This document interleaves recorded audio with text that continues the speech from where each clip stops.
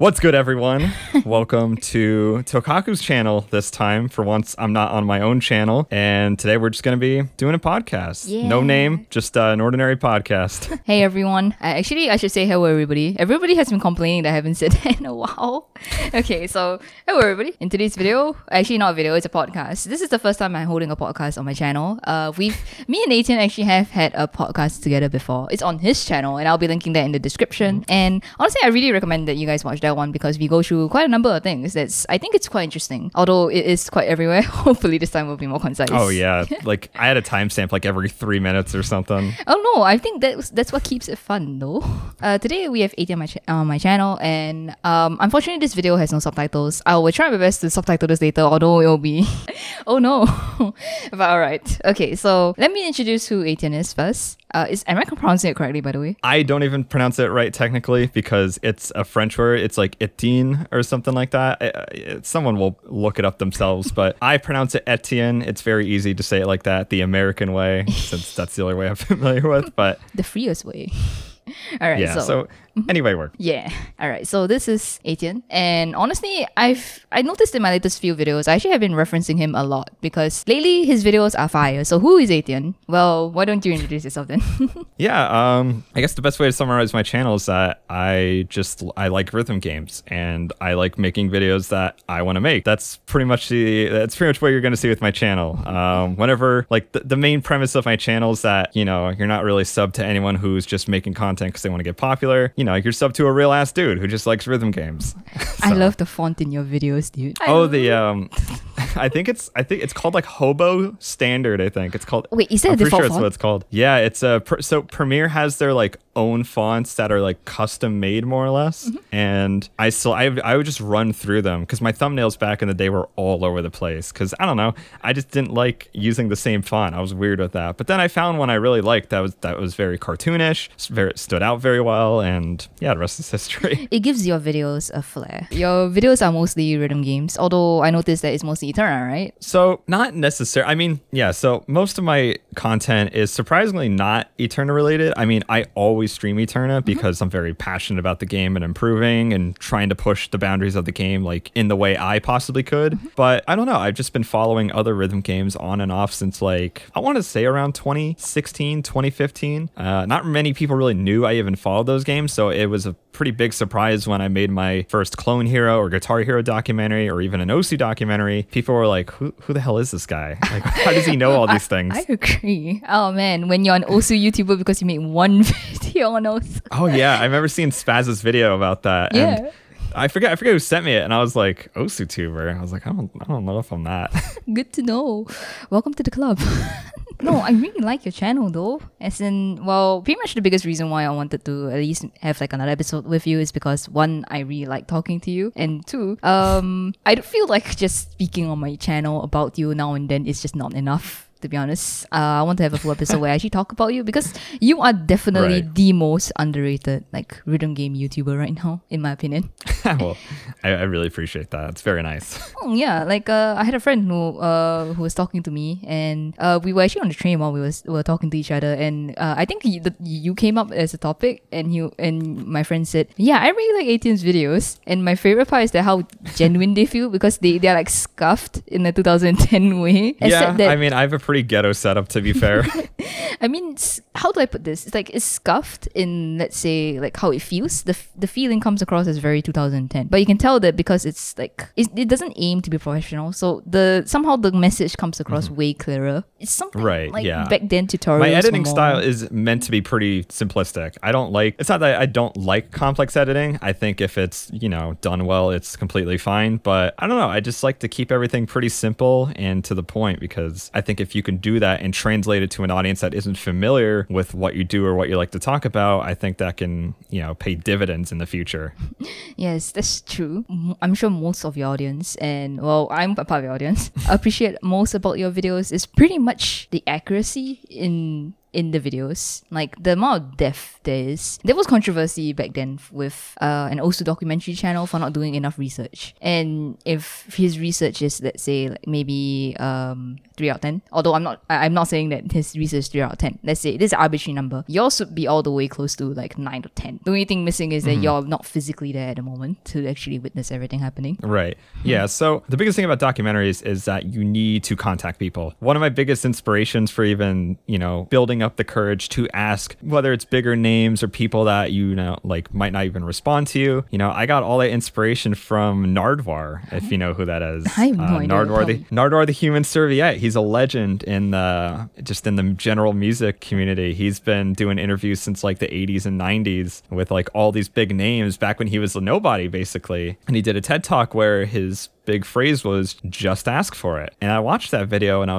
watched it a few years ago and like, that's a good point. Like, what's the worst that can happen? And so whenever I do videos, like I just try to contact whoever I can to get as much information as I can that's very pertinent to the topic. So that's a really good way to see it, because what's the worst that can happen? It's true. Yeah, exactly. So, and even at worst, sometimes I'll reach out to people that will translate stuff for me just so I can contact certain people. Like it's really those little things that you can get just even the slightest bit of extra information that can make yourself stand out from other people. And I think another thing with documentaries is that it's very interpretive to an extent. Like while documentaries are meant to be pretty factual and objective, you also have to understand what is pertinent to the topic and what isn't as pertinent and can be more or less omitted, but still staying on topic. Could provide context, right? Yeah. Actually, I'm really interested in your research, actually. Whenever I look in your videos, I'm just thinking about how much work there is put into the script. Because even right now, as I listen to you talking about how much work there is into interviewing people. Okay, let's take your... you made a video on Itki, right? Wait, was it? Oh no, did I remember wrongly? On who? Itki. Was it? No, I didn't do one. I did one on Vaxay. Itki was in the Vaxay documentary. Oh, okay. He was briefly mentioned. That probably triggered my memory wrong. Okay, the Vaxay documentary is the one that propelled you to Osu stardom. Yeah, more or less. I didn't expect it to take off as much as it did. I remember in our previous podcast together on your channel, the thing that impressed me the most is when you were talking about how you don't really play Osu Standard, and yet you're making a documentary completely on Osu Standard, and it's in a community that you haven't been like completely entrusted into. So how were you completely sure that all the things you were saying was correct? And how are you sure that you can come across as a reliable narrator? Because it's really difficult. I just have a lot of confidence in what I say. I make sure I try to describe what I'm talking about as not simplified, but also I try to flesh out what I mean when I'm trying to describe, whether it's certain patterns, like I'll say a certain pattern is aggressive, or I'll say something is like obscenely difficult. Like I'll try to use certain words to try and get my message across better when I'm describing certain skill sets, or I'll say like very technically proficient, or I think it also helps that I've just watched the game for so long. And I know obviously it's not the same thing as playing it, but I think Osu in particular is a lot easier to digest from a spectator standpoint. And if you watch the game enough, you can understand what is going on, because I never played Osu in my life, and I was able to pass like a 7-star on touchscreen. My first, like just by watching people play. Like I could just it's like that. Granted, it was a mortal flame, but still, I don't know. That's still insane. Like you just started touchscreen past 7-star Mortal Flame. I think it's AR 9.2 if I'm not wrong. Being able to react like that when you first start is actually really something else. And most touchscreen monitors are 60 Hz, so you didn't have the high refresh rate advantage there. That is pretty nutty. Yeah, I don't know. It was just a game I was able to, like, I can read a lot of things that are going on in Osu. Like, I can comprehend and tell people this is what pattern is going on. This is the relative difficulty of it. And, I don't know, just stuff like that. Like, there's a lot of examples from my Biko video and my Vaxay video on how I describe the difficulty of certain skill sets. I see. Okay, now that makes a lot of sense, because when you made that Osu video, I was like, wait, he plays Osu?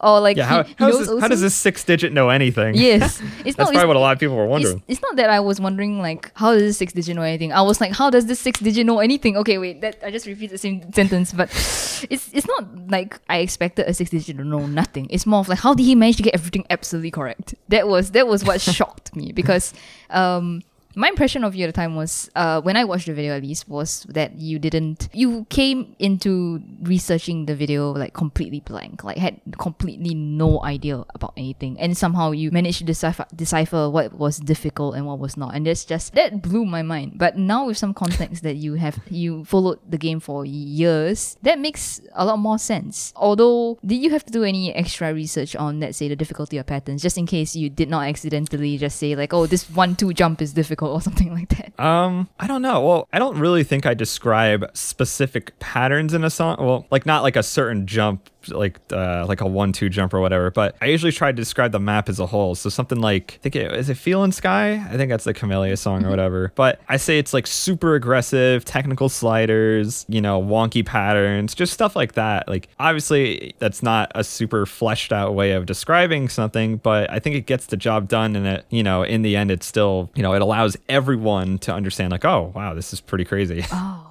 Okay, now that makes sense. But I can read what's going on the screen. Like I can, like if I were to commentate a live match, I could, I'd be able to commentate with someone pretty comfortably. Commentating in tournaments. Honestly, I think you make a great commentator. I don't think many people out there have the misconception that you have to be good at the game to be a good commentator. I know that a couple of people, they don't trust certain commentators to commentate on things.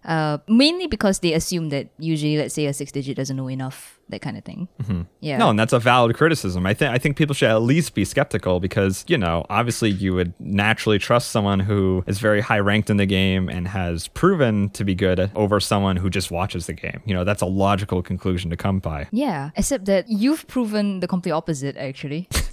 To an extent, maybe. I wouldn't say it. No, because like you've kind of reminded me that actually it's true. You don't need to be good at the game to be a great commentator. You just need to know a lot about the game. And that's why I think you'll be a great commentator if you were to try to be one. Yeah, I think it was Game Osu, that tournament series. I think one of the people that run the tournament, because I actually contacted them for, like in my Vaxit video, when he went on his losers run, at least I think it was Game Osu, there was a bunch of like spreadsheet results and stuff like that. And that's not public, I don't believe. I actually obtained that firsthand from the tournament organizer because I was like, this is super good information. Like I love this. So. Wait, what were you going to use the information for? A documentary? So it's like a compilation of Vaxe's like streak of wins, and then it shows like the results of like it'll say like 7-3, 6 or whatever. Yeah, it was just like an archive of like all the results and all the aggregated data of just like literally everything. So that's super nice guy. I forget his name, but shout outs to you, dude. Super. I think he's French. I could be wrong, but he reached out to me and asked me if I wanted to commentate next time they boot up the series again. So I'd be more than happy to. I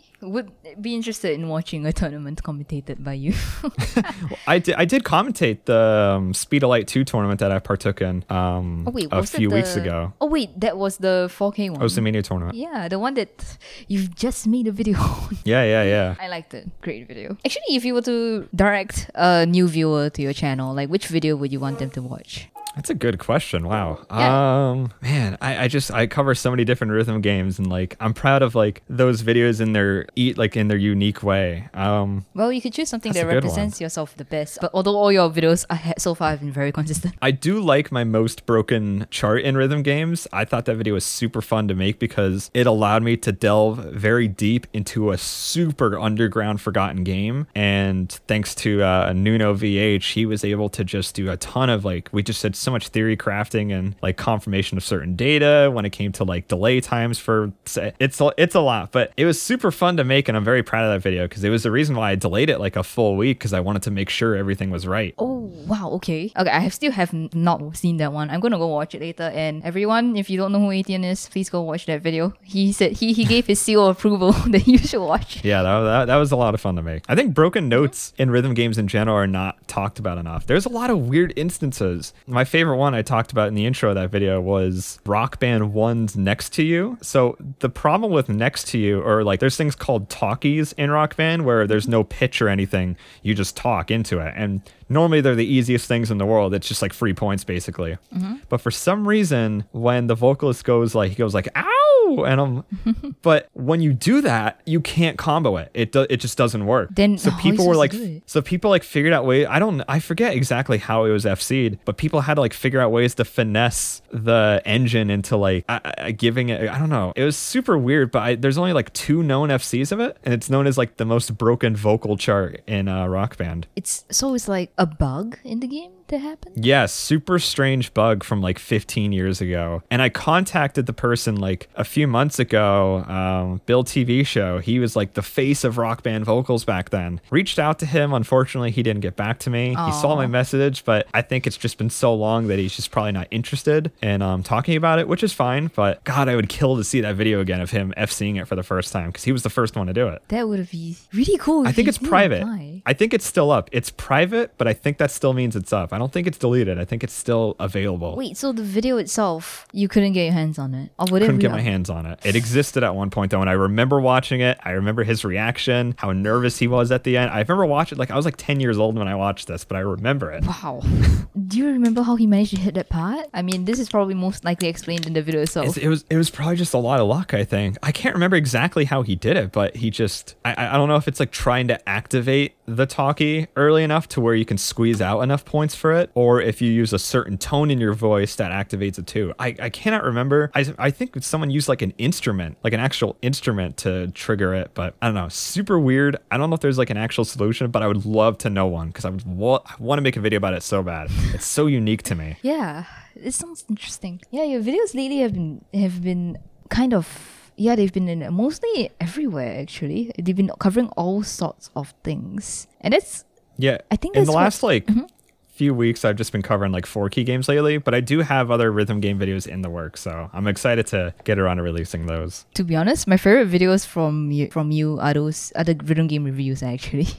Oh yeah, I loved doing the Dance of Fire and Ice one. That's my favorite review by far. That's my favorite video from you actually. I don't know. I really liked how it turned out. It's the whole how your expectations have been proven wrong. You know, you originally came into the game thinking that like it's not much, and then how you were very eloquent in the video basically. You somehow managed to put all my thoughts of what I thought about a game into like you wrapped it up perfectly, and I was like, yeah, this. It's really I was really happy with how I explained everything. I actually took a bit of inspiration from video game Donkey. I love Donkey's like one of my favorite YouTubers, and I love the way his review videos, like I love some of the words he uses to describe certain things. Like his adjective usage is very, I can't even think of the word, but he has a very nice vocabulary, and just the way it's like kind of fast paced, like he's like bam bam bam, like just like all in your face with this information about how good the game is. And I don't know, I kind of used that as inspiration for my video because I think rhythm games can be treated the same way and given the same amount of praise. And it came across really well. I think like the number one video I would recommend people to watch from your channel is after a documentary. I would recommend them to watch the Dance of Fire and Ice review.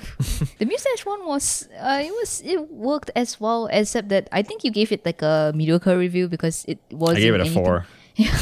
Yeah, because it wasn't too good. I just got bored of it. You didn't like the reading, and the free packs were not. Yeah, I think like conceptually I just got bored of the game pretty quickly too. Like I can't even come back to it now even as a casual game. Like I just kind of got, I don't know, it's like I said, its initial charm wore off for me faster than it might have for other people, which is fine. You know, like some people love the aesthetic and the artistic expression that Mustache provides, and I think that alone is a very valid reason to keep playing the game. But for me, I'm not even a big anime person to begin with, so I just kind of, I pulled back a little eventually. Yeah, that's completely fair. And to be honest, I don't play it Mustache.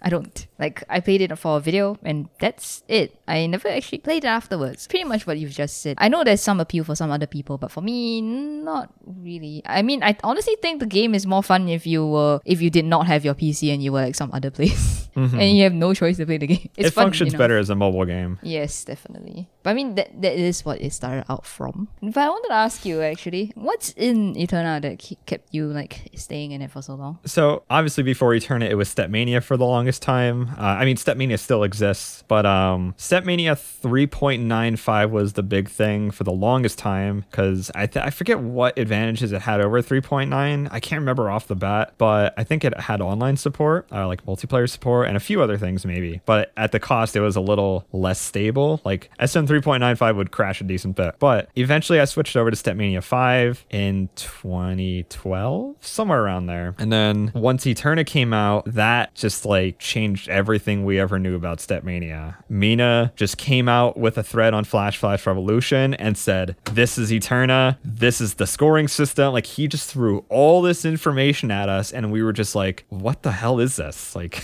how did you do all? Like he taught himself how to code in multiple languages in like just a matter of a couple months, basically like recoded a ton of things from scratch, I believe, and just made like one of the most nuanced rhythm games and functional rhythm games to date. Obviously it's not very pretty, but it's more or less like the Linux of rhythm games. Like it has so much content, there's so much functionality, there's so many things you can do with it. You can customize everything to your liking in terms of like the playing field, note skins. Like it's a little overwhelming, which is what I think drives people away. Yeah. But that's what pulls me in. And there's also so many different ways you can score in the game. There's tons of praise, or not tons of praise, but there's enough praise for old school packs to be somewhat competitive. There's, like people are still making a bunch of new packs with their own like artistic ideas, like different, like unique pattern usage, different music. Like the music variety in Eterna is unlike anything I've ever seen. I've seen so many kinds.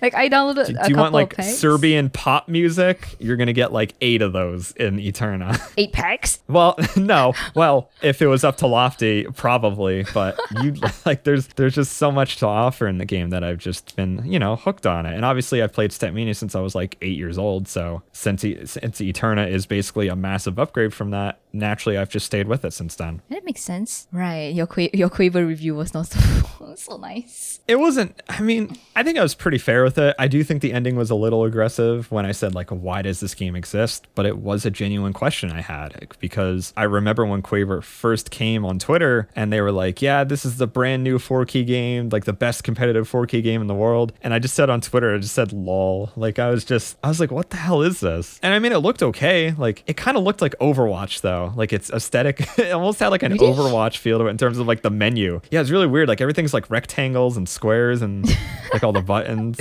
At least that's what someone said to me. And I never thought about that until you told me. Yeah, it's really strange. But anyways, in regards to Quaver, like, yeah, it's great that it's bringing 4K to a larger audience, but it's not doing anything different than what Eterna and Osamania have already done or have been doing for years now. And, they've done a few things different, but overall, I think it just, I don't know, it's a weird choice to make, to be making a new game like this. To be honest, when I first saw Quaver, my first thought was that to answer the question, why does this exist? Because it's on Steam. That's all.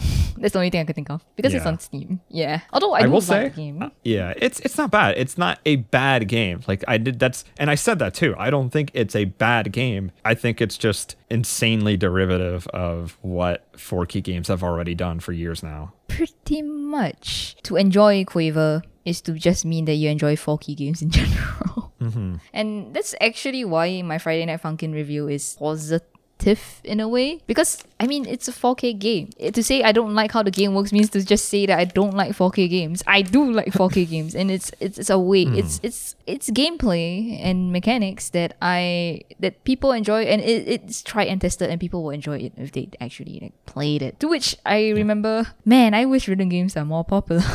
Yeah, I'm still floored how popular the game got. Like I still a couple of YouTubers I mentioned in the video, I forget the girl's name. I think her name's like Forever Nina, and she's been blowing up lately, like in the last month or so. I think she had like 2K subs when I saw her channel, and then her Friday Night Funkin' videos get like 6-digit views. Like it's insane. Like it's whoa.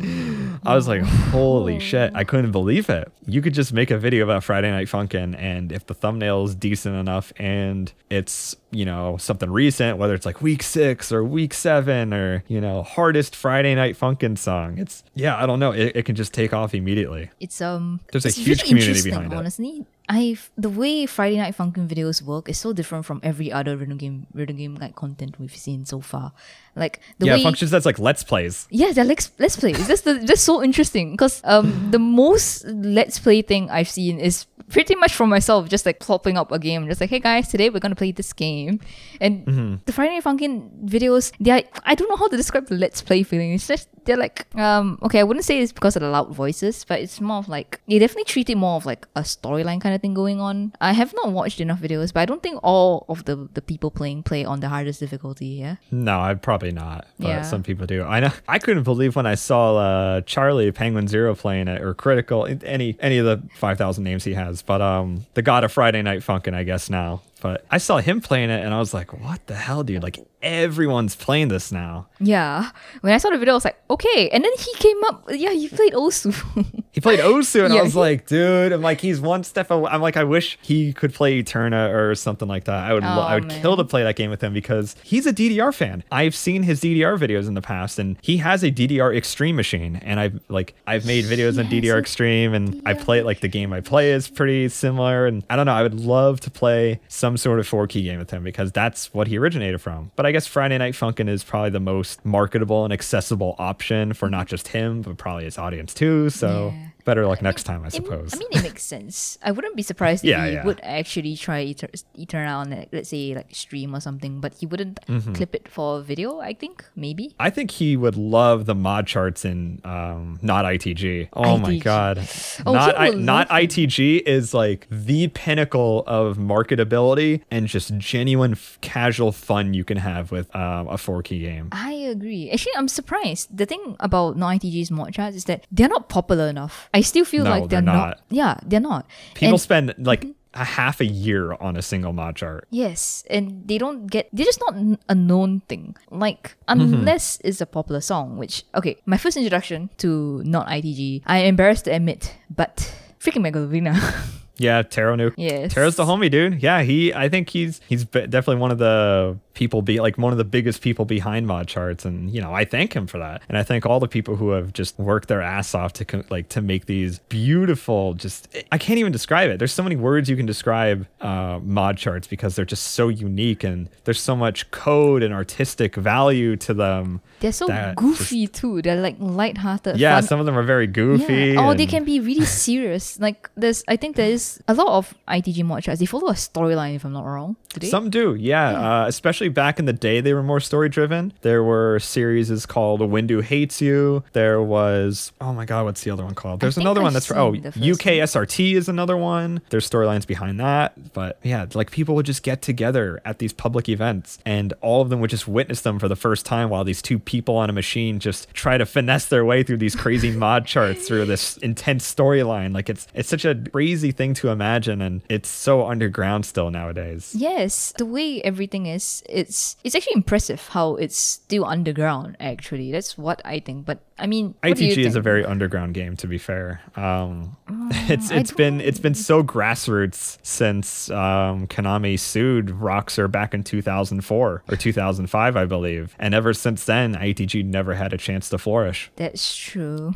Oh dang! I mean, I still hope that ITG mod charts will reach the widest audience possible someday. I honestly think that they have the potential to just hit the mainstream because they already can. Oh yeah, I agree. Yeah, they have the content. It's just getting it out there. I used to do mod chart Mondays like every 2 weeks, but I just been so entranced in improving in Eterna lately that I just kind of forget to. But honestly, maybe I'll bring it back. No hate, no blame. It's true. Fair enough. I mean, I can't believe I'm actually getting back into Osu. I saw a couple of your titles and I was like, she doing playing Osu again. I'll explain later, but let's talk about mod charts. I feel like something about the way mod charts feel, the essence of them, it feels so much like something you would see. You know those speedrunning tournaments or live showcases? That giant room with all the people watching and it's on live and there's thousands of people watching. I feel like that could just happen for mod charts. It works so well. Yeah. It's very theatrical. Yeah. I mean, it already works that way right now on a very small scale. But boy, I hope for the day that it will happen. Yeah, because the difference between mod charts in that game and really any other game, at least to my knowledge, is that they are coding like the receptors, like the note receptors, to do certain things.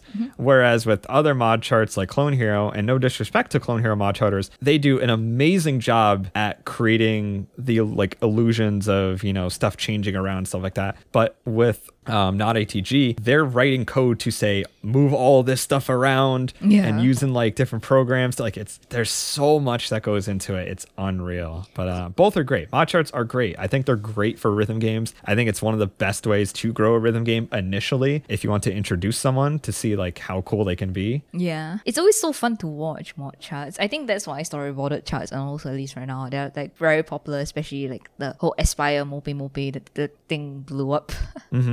Yeah, I forgot about that at one point. I forgot they did the whole Aspire thing. Yeah, it's all storyboarded. Although there was actually a whole, I wouldn't say Twitter drama, but people were arguing and not arguing. Okay, how to say? They were debating. I don't know. You know what? All these words are coming out wrong. People were kind of heated about the whole fact that storyboarded charts are allowed in Aspire now, because when storyboarded charts are allowed, they feel that it's a lot less effort than finding new ways to break the game, because there are the two groups of people: the ones that love the storyboards and the other that really wants to see how far you can push the game engine. Push the game, yeah. And I think that's a valid argument. I'm going to be honest, It's because completely fair. yeah, because I think there should be. I think if you're going to set boundaries, or if anything, there can be a separate category like no storyboards and storyboards, because there's such like a blatant disconnect between the two. Yeah. that I think it would be reasonable to separate them. They're two completely different things. Yeah, you're competing against like it's like a 100-meter guy competing against a miler. Like there's just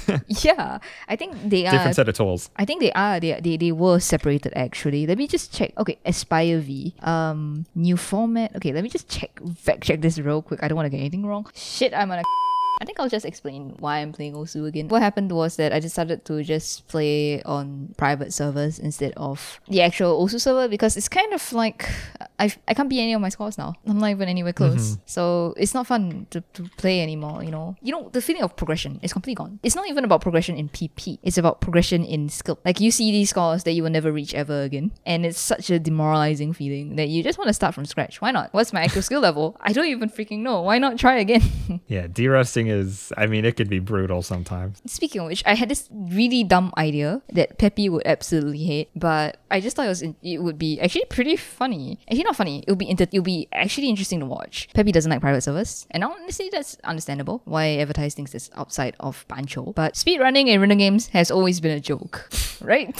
Yeah, I mean, there's like the hardest part about speedrunning rhythm games is menuing. That's like where most of the difficulty comes from, is like just menuing. Pretty much. which is such a silly concept to think about. Except, what if there was a server where everyone just speedran to a certain amount of PP? That's so much more interesting to watch. I mean, it'd be interesting to watch. I guess for me, I'm just kind of a stickler for like how speedruns operate. So I don't know. I guess I just wouldn't be crazy about it, because I would know everything that's going to happen pretty much. I think it depends, because everyone would do the speedrun differently based on their skill level. Let's say if so like what's the general format of like an Osu speedrun? I don't know. I kind of get it, but I kind of don't. Okay, like the fastest time to 1000 PP, overall PP. Okay, yeah. I feel like that just comes down to a lot of game knowledge and routing. And then by the time the meta's developed and everyone knows what maps to play, at that point, you're just picking and choosing which ones are slightly less risky than others. I don't know. I mean, that's a little more interesting than the whole like 10 songs in under a minute or something. Yeah. That's hot garbage. That's just like clickbait bullshit. No, I think those are just memes, funny stuff. Yeah. I can't seem to load the Aspire page. Actually, can you load it for me? Aspire V, right? Yeah. Does it separate the categories of storyboards and game breaking stuff? Just gonna look up storyboards. For example, we may have a category for beat maps that use storyboards, and another category for beat maps that are using 2B overlapping objects. So what it looks like they plan on it. At least that's what this original article says. Okay, let's find the... Okay, so here's the final results. Let's see if they separated it. I feel like a terrible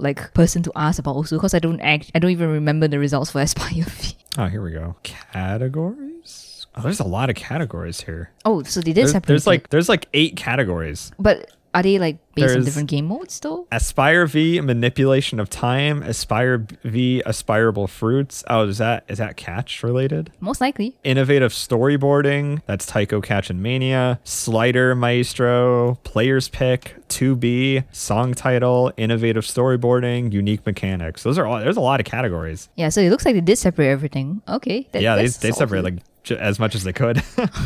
Yeah, that makes it much better than back then, I think. But back then, we didn't have storyboarded stuff. I think storyboarded maps weren't allowed in Aspire, actually. If not, F-Zero would have won instantly, like Yeah. over everything else.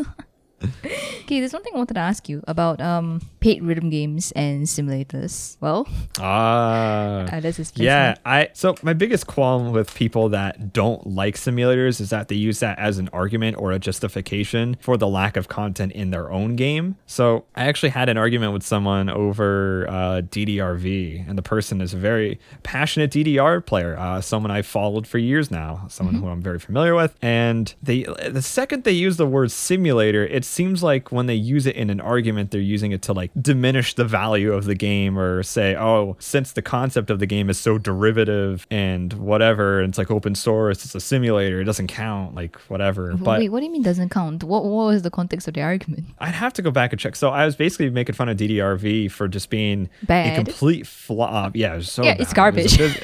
It's one of the worst things I've ever played in my life. And that's not even like an exaggeration. And I forget what got brought up, but I don't know if it had to do with the songs or anything, like the lack of songs, or I don't know. They used the word simulator. Was it that? Was and it how that, it's like elite, like how Eterna is like illegal to an extent. And I'm like I don't know if you know how copyright law works, my dude. That's not. It's a little. There's a bit more of a gray area than that. In that case, you can stretch the argument to virtually anything if you want to say Eterna is illegal. Oh wait, so the person was defending DDRV? More or less. Let me see if I can find it. Why would you? Okay, I would understand if like they were like arguing about DDR versus. Okay. How about Sound Voltex versus K-Ship Mania? That kind of thing. Yeah, that I guess that I would understand like the why people would be defensive over Sound Voltex over the simulator. Oh, here it is. Yeah. Stepmania and other simulators are borderline illegal or flat out are. The DDRV is an official way to play a game that is accessible to almost anyone without any gray areas. Stepmania is not illegal by any means. That's just incorrect. That's just objectively wrong. And Stepmania is actually really easy to download though. Yeah. Like no one's making any money. No one ever made any money off of Stepmania, to my knowledge. The devs did it all free, and like it didn't make any point. But I just don't like the way simulator just sounds like such a diminishing term at times for when people want an excuse to hate on other games that aren't official versions of said game, or you know. Yeah, actually, I never thought about that, but you're right. You make a really good point. It's kind of like, I never realized that I had this mindset until you pointed it out, actually. That the whole, using the word simulator, you don't see it as like a real game. And this is not even in just rhythm games. Like, for example, other kinds of games, things like computer simulator or anything simulator, these general topics, it's not the real thing. I mean, I guess that's what simulation means in the first place. It's like Right. emulation versus simulation, yeah. I'm also like, the thing with simulators or whatever genre you want to categorize as, a lot of them are very community driven. That's why I like them so much. And this kind of ties back into my distaste, more or less, for corporations having too much, or just bigger companies having too much of a say in what goes into their own rhythm game. And while it makes sense at first, with rhythm games in particular, what normally ends up happening is that the developers just end up having so much less knowledge of the game they created than the community members that spend day in and day out figuring out what works and what doesn't when it comes to charting something, or what functions better, like what patterns work, what patterns don't, what feels smooth, like what menu, or like what should be modifiable in terms of like changing note size or speed mods, like little things like that developers completely look over, especially bigger ones. Oh, because when it comes to developers, my word is law, right? What do you mean? My word is law. It's like that. It's like that. Oh, yeah. Yeah. That more or less, yeah. Everything they do is perfect and the game is fine, because most people, like, I'm more or less almost spoiling one of my next videos, but I don't care. I think one of these are going to be, it's probably going to release around the same time as this, more or less. But basically, Konami's just doesn't let their fans get a say in what can be improved in the game. And I think a few other games do that too, where like they could just be improved so much more. A lot of arcade rhythm games, I think, They don't give a can shit. be just they can be improved so much more. And I think the players should have so much more of a say, or be like, hey, if you guys want to submit charts, here's a list of all the licensed artists we have, and if you want to submit a chart, we'll take a look and we might accept it. That alone can completely enhance a game's quality by far. Just letting your community members submit charts, or like just try to just like feel like they have a place or like a community. That makes sense. Although from a business standpoint, that would be too much work though. Because Yeah, well, fuck them. They can subtract some of their profits for a good game. Oh no, I guess it makes sense. They could subtract a little bit of money, but Oh no, it's not about money. I It's don't the know. time. they don't have to get a community member that, like, there are so many people who will do stuff for free. free, I yeah. think people forget. Yeah, people will literally do that type of stuff for free and say like, hey, here's all these charts, look over them and do what obviously there's some liability issues with that, but there's so many dedicated community members that have been in certain games for like a decade or so. And like, again, I'm going to bring up DDR again. Just let them try their shot. Let them submit some charts. DDR's musical catalog and chart catalog is so one-dimensional and boring as hell that like it's getting completely mollywopped by every other rhythm, like community-driven rhythm game. And I think it also has to do with the fact that it's so hard to find a DDR machine too. Yeah.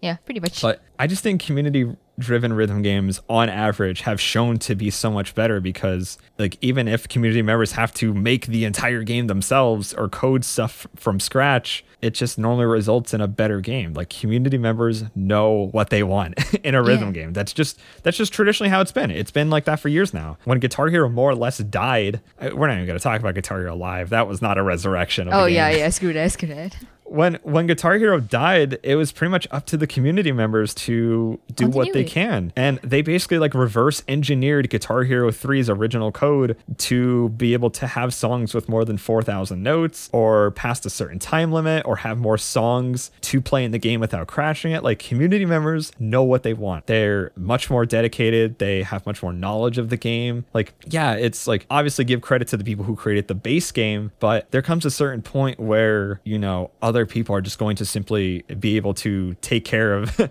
everything else and just improve the game more. But I think I get where you're coming from. It makes sense. Yeah. Like, the best people to ask would be the people who know the most, and company people don't know. basically, TLDR, corporations get too comfortable with their final product for rhythm games. I think that's the biggest thing. They get too comfy with where their game's at, and the only differences they make are either very subtle or are very aesthetic driven. I actually have a different point of view. I think they don't do it because they're comfortable. I don't think so. I think it's because egoism, because they believe that I mean, they I are guess. correct. Yes. I mean, yeah, to an extent probably, but I think it's like a huge extent. For example, like, Namco will never add scroll speed in Taiko, right?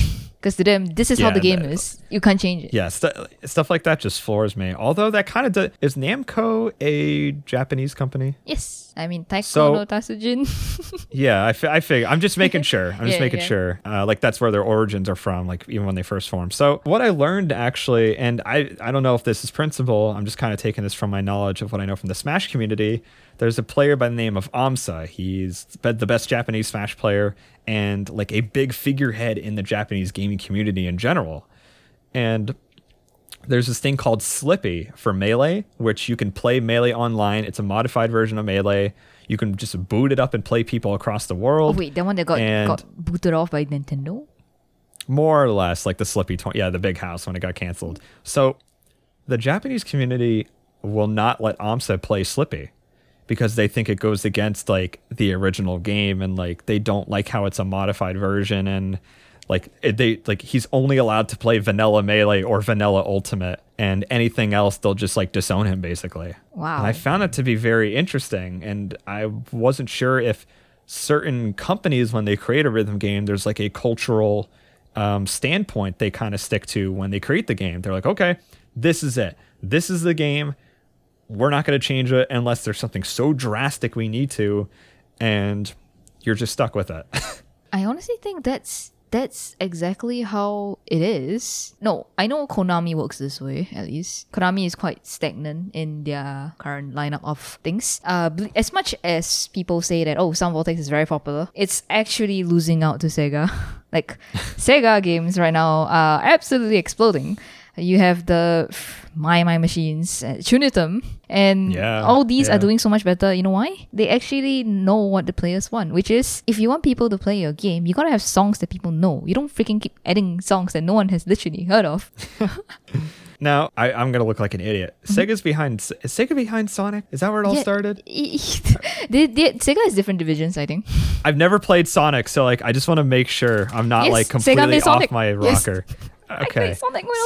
So Sega brought in a bunch of fan game developers to make one of the best Sonic games in the last 30 years, Sonic Mania. Like, Sega knows what the people want. What the people want. They trust their community, and they want to consistently improve after more or less being bullied for the last 20 years for not churning out a single good Sonic game. Originally, I was thinking that when you were talking about the whole Melee story we were saying, I thought you were trying to say that maybe it could be a Japanese culture thing, a cultural thing in Japan. I think that was what you were implying to. But I think we might have narrowed down that it could be a part of culture. Although the ones that actually listen to the players are the ones that are really standing out right now. Like games like places like Sega, and Nintendo is really not doing themselves a favor, really.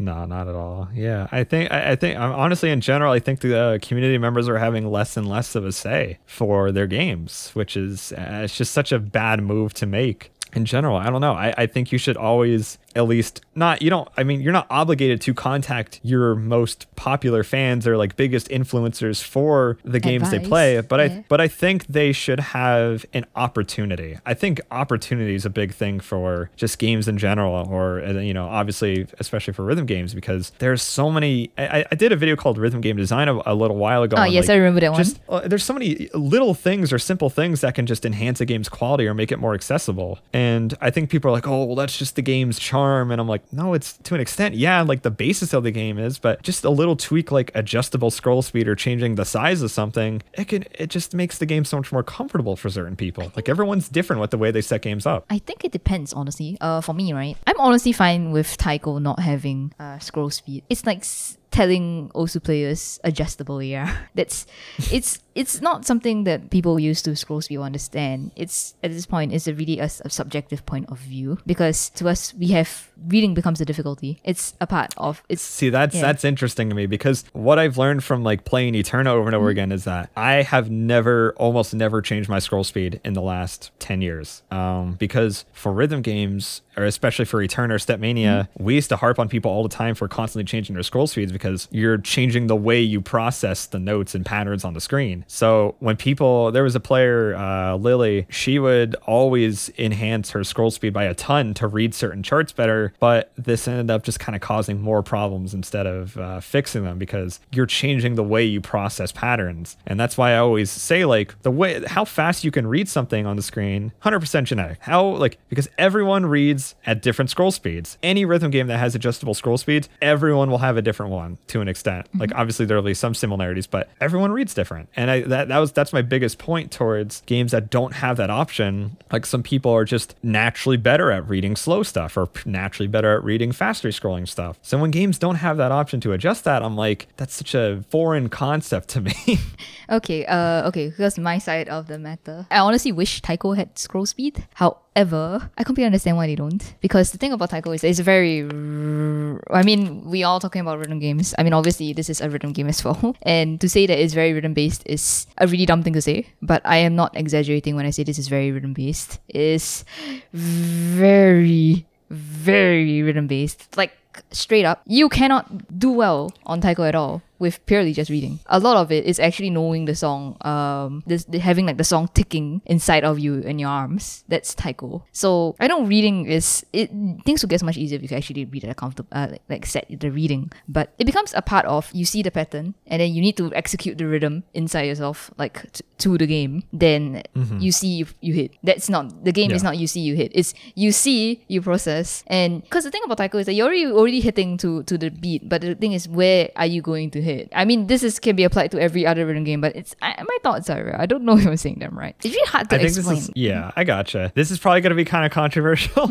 I hate hit sounds. I can't play Taiko with hit sounds. I can't play Osu with hit sounds. It sounds ugly as sin to me. Every time I hear like I'm like, what the? Get out of here! I don't want to hear that. I want to hear the song. No, straight up though. Taiko no Tatsujin, the hit sounds are wrong. Like the actual cabinets. They sound correct, but the truth is, you're not actually listening to the sound from the cabinet. You're listening to the sound your drumsticks made, just like keyboard. Yeah, it actually makes it kind of fucky if you're playing the game, because you hear the sound, which is the correct, and then you hear the actual hit sound being played like delayed or like playing earlier. Some hit sounds are straight up delayed. I from my experience, but I don't know. I hate hit sounds. I hate that it's a requirement for ranking stuff in Osu of any game type. Fuck whoever came up with that idea. I hate that idea. I just want to get that out there right now. But when I found that out one day that Osumania required hit sounds to be ranked, I was like, oh my god, that's the dumbest idea I've ever heard. I don't understand it. Like most accuracy players from Mania don't even use hit sounds to my knowledge, because it's so distracting. Like it doesn't help. Yeah, I actually was more accurate on Taiko when I played without hit sounds, because you know what you're pressing, you know? Yeah, most people I tell, like there was a little discussion in my Discord where someone was like, stop playing with hit sounds. And I had 3 separate people being like, yeah, it worked. My accuracy is so much better. Oh, but there's one thing that I can play Taiko without hit sounds, because, you know, Taiko is a very like tap tap tap tap tap tap game. But Mania is just like the holds start to fuck me up. I can't hear the beat in holds. Like if you put in a really long hold, it's I'm not used to it, that's all. Oh, it's just so ugly to me. I hate hit sounds. It's just such a gross sound. I can't stand it. I just want to hear the song and my key taps when I'm playing. That's the perfect combination. Hit sounds are your own key taps. I'm sorry, you're probably wearing some like super noise canceling headphones that you can't hear. Like, can you hear your own keyboard when you play? Me? Can you hear your own keyboard when you? I set my volume up so loud that I can't hear anything. But when it comes to no, I can't do that. But when it comes to Taiko, I play like this. Okay. Yeah. See, that's why I only wear earbuds when I play rhythm games. I can't play. I tried wearing headphones. Way too overwhelming. I felt like, especially when there was like pressure on me, I feel like I was having like tunnel vision. It was just too much on me. It's just, I think at this point it's just that's preference. Oh yeah, it's definitely it's preference to like a pretty good degree. But I hate the concept of hit sounds. I'm just gonna say that right now. I think it sounds even for regular Osu, though. Oh my god, I just don't understand them. Like, because people will say, oh, it helps keep yourself on track for sliders and stuff like that, which is valid. But even then, it's just, I hate hearing that noise. I like because I guess I have a very internal sense of rhythm, so I'm pretty biased in that regard. But I have no sense of rhythm. Oh, see, ever since I was a little kid, I've had a very internal sense of rhythm. So I'm jealous. No, but then if you were to ever play Osu like standard, you would play without hit sounds? Yeah, 100%. Yeah. Absolutely crazy. Yeah, I can't play with hit sounds. It's so annoying to me. Yikes. Because then I have to hear the miss sounds, and like whenever I hear a miss sound, I'm like, I want to strangle my tablet then. It's just so, but it's the so point. tilting. That's the point. I hate you miss sounds. FC or die. Oh, yeah, that's another fucking combo scoring. Thanks a lot. Amazing, the world's best storing system. No, but when it comes to Osu, I did try to play without hit sounds a couple of times. This is even before I started playing other rhythm games. I absolutely cannot keep rhythm. In fact, most songs end up sounding like absolute garbage if you don't play with hit sounds and you just hear the key taps, because they make no sense. It doesn't feel like it follows the music. Oh, see, I hear the sliders in my head. Oh, I see. Oh wait, so that's how Mania players do it. I'll have to consider doing that.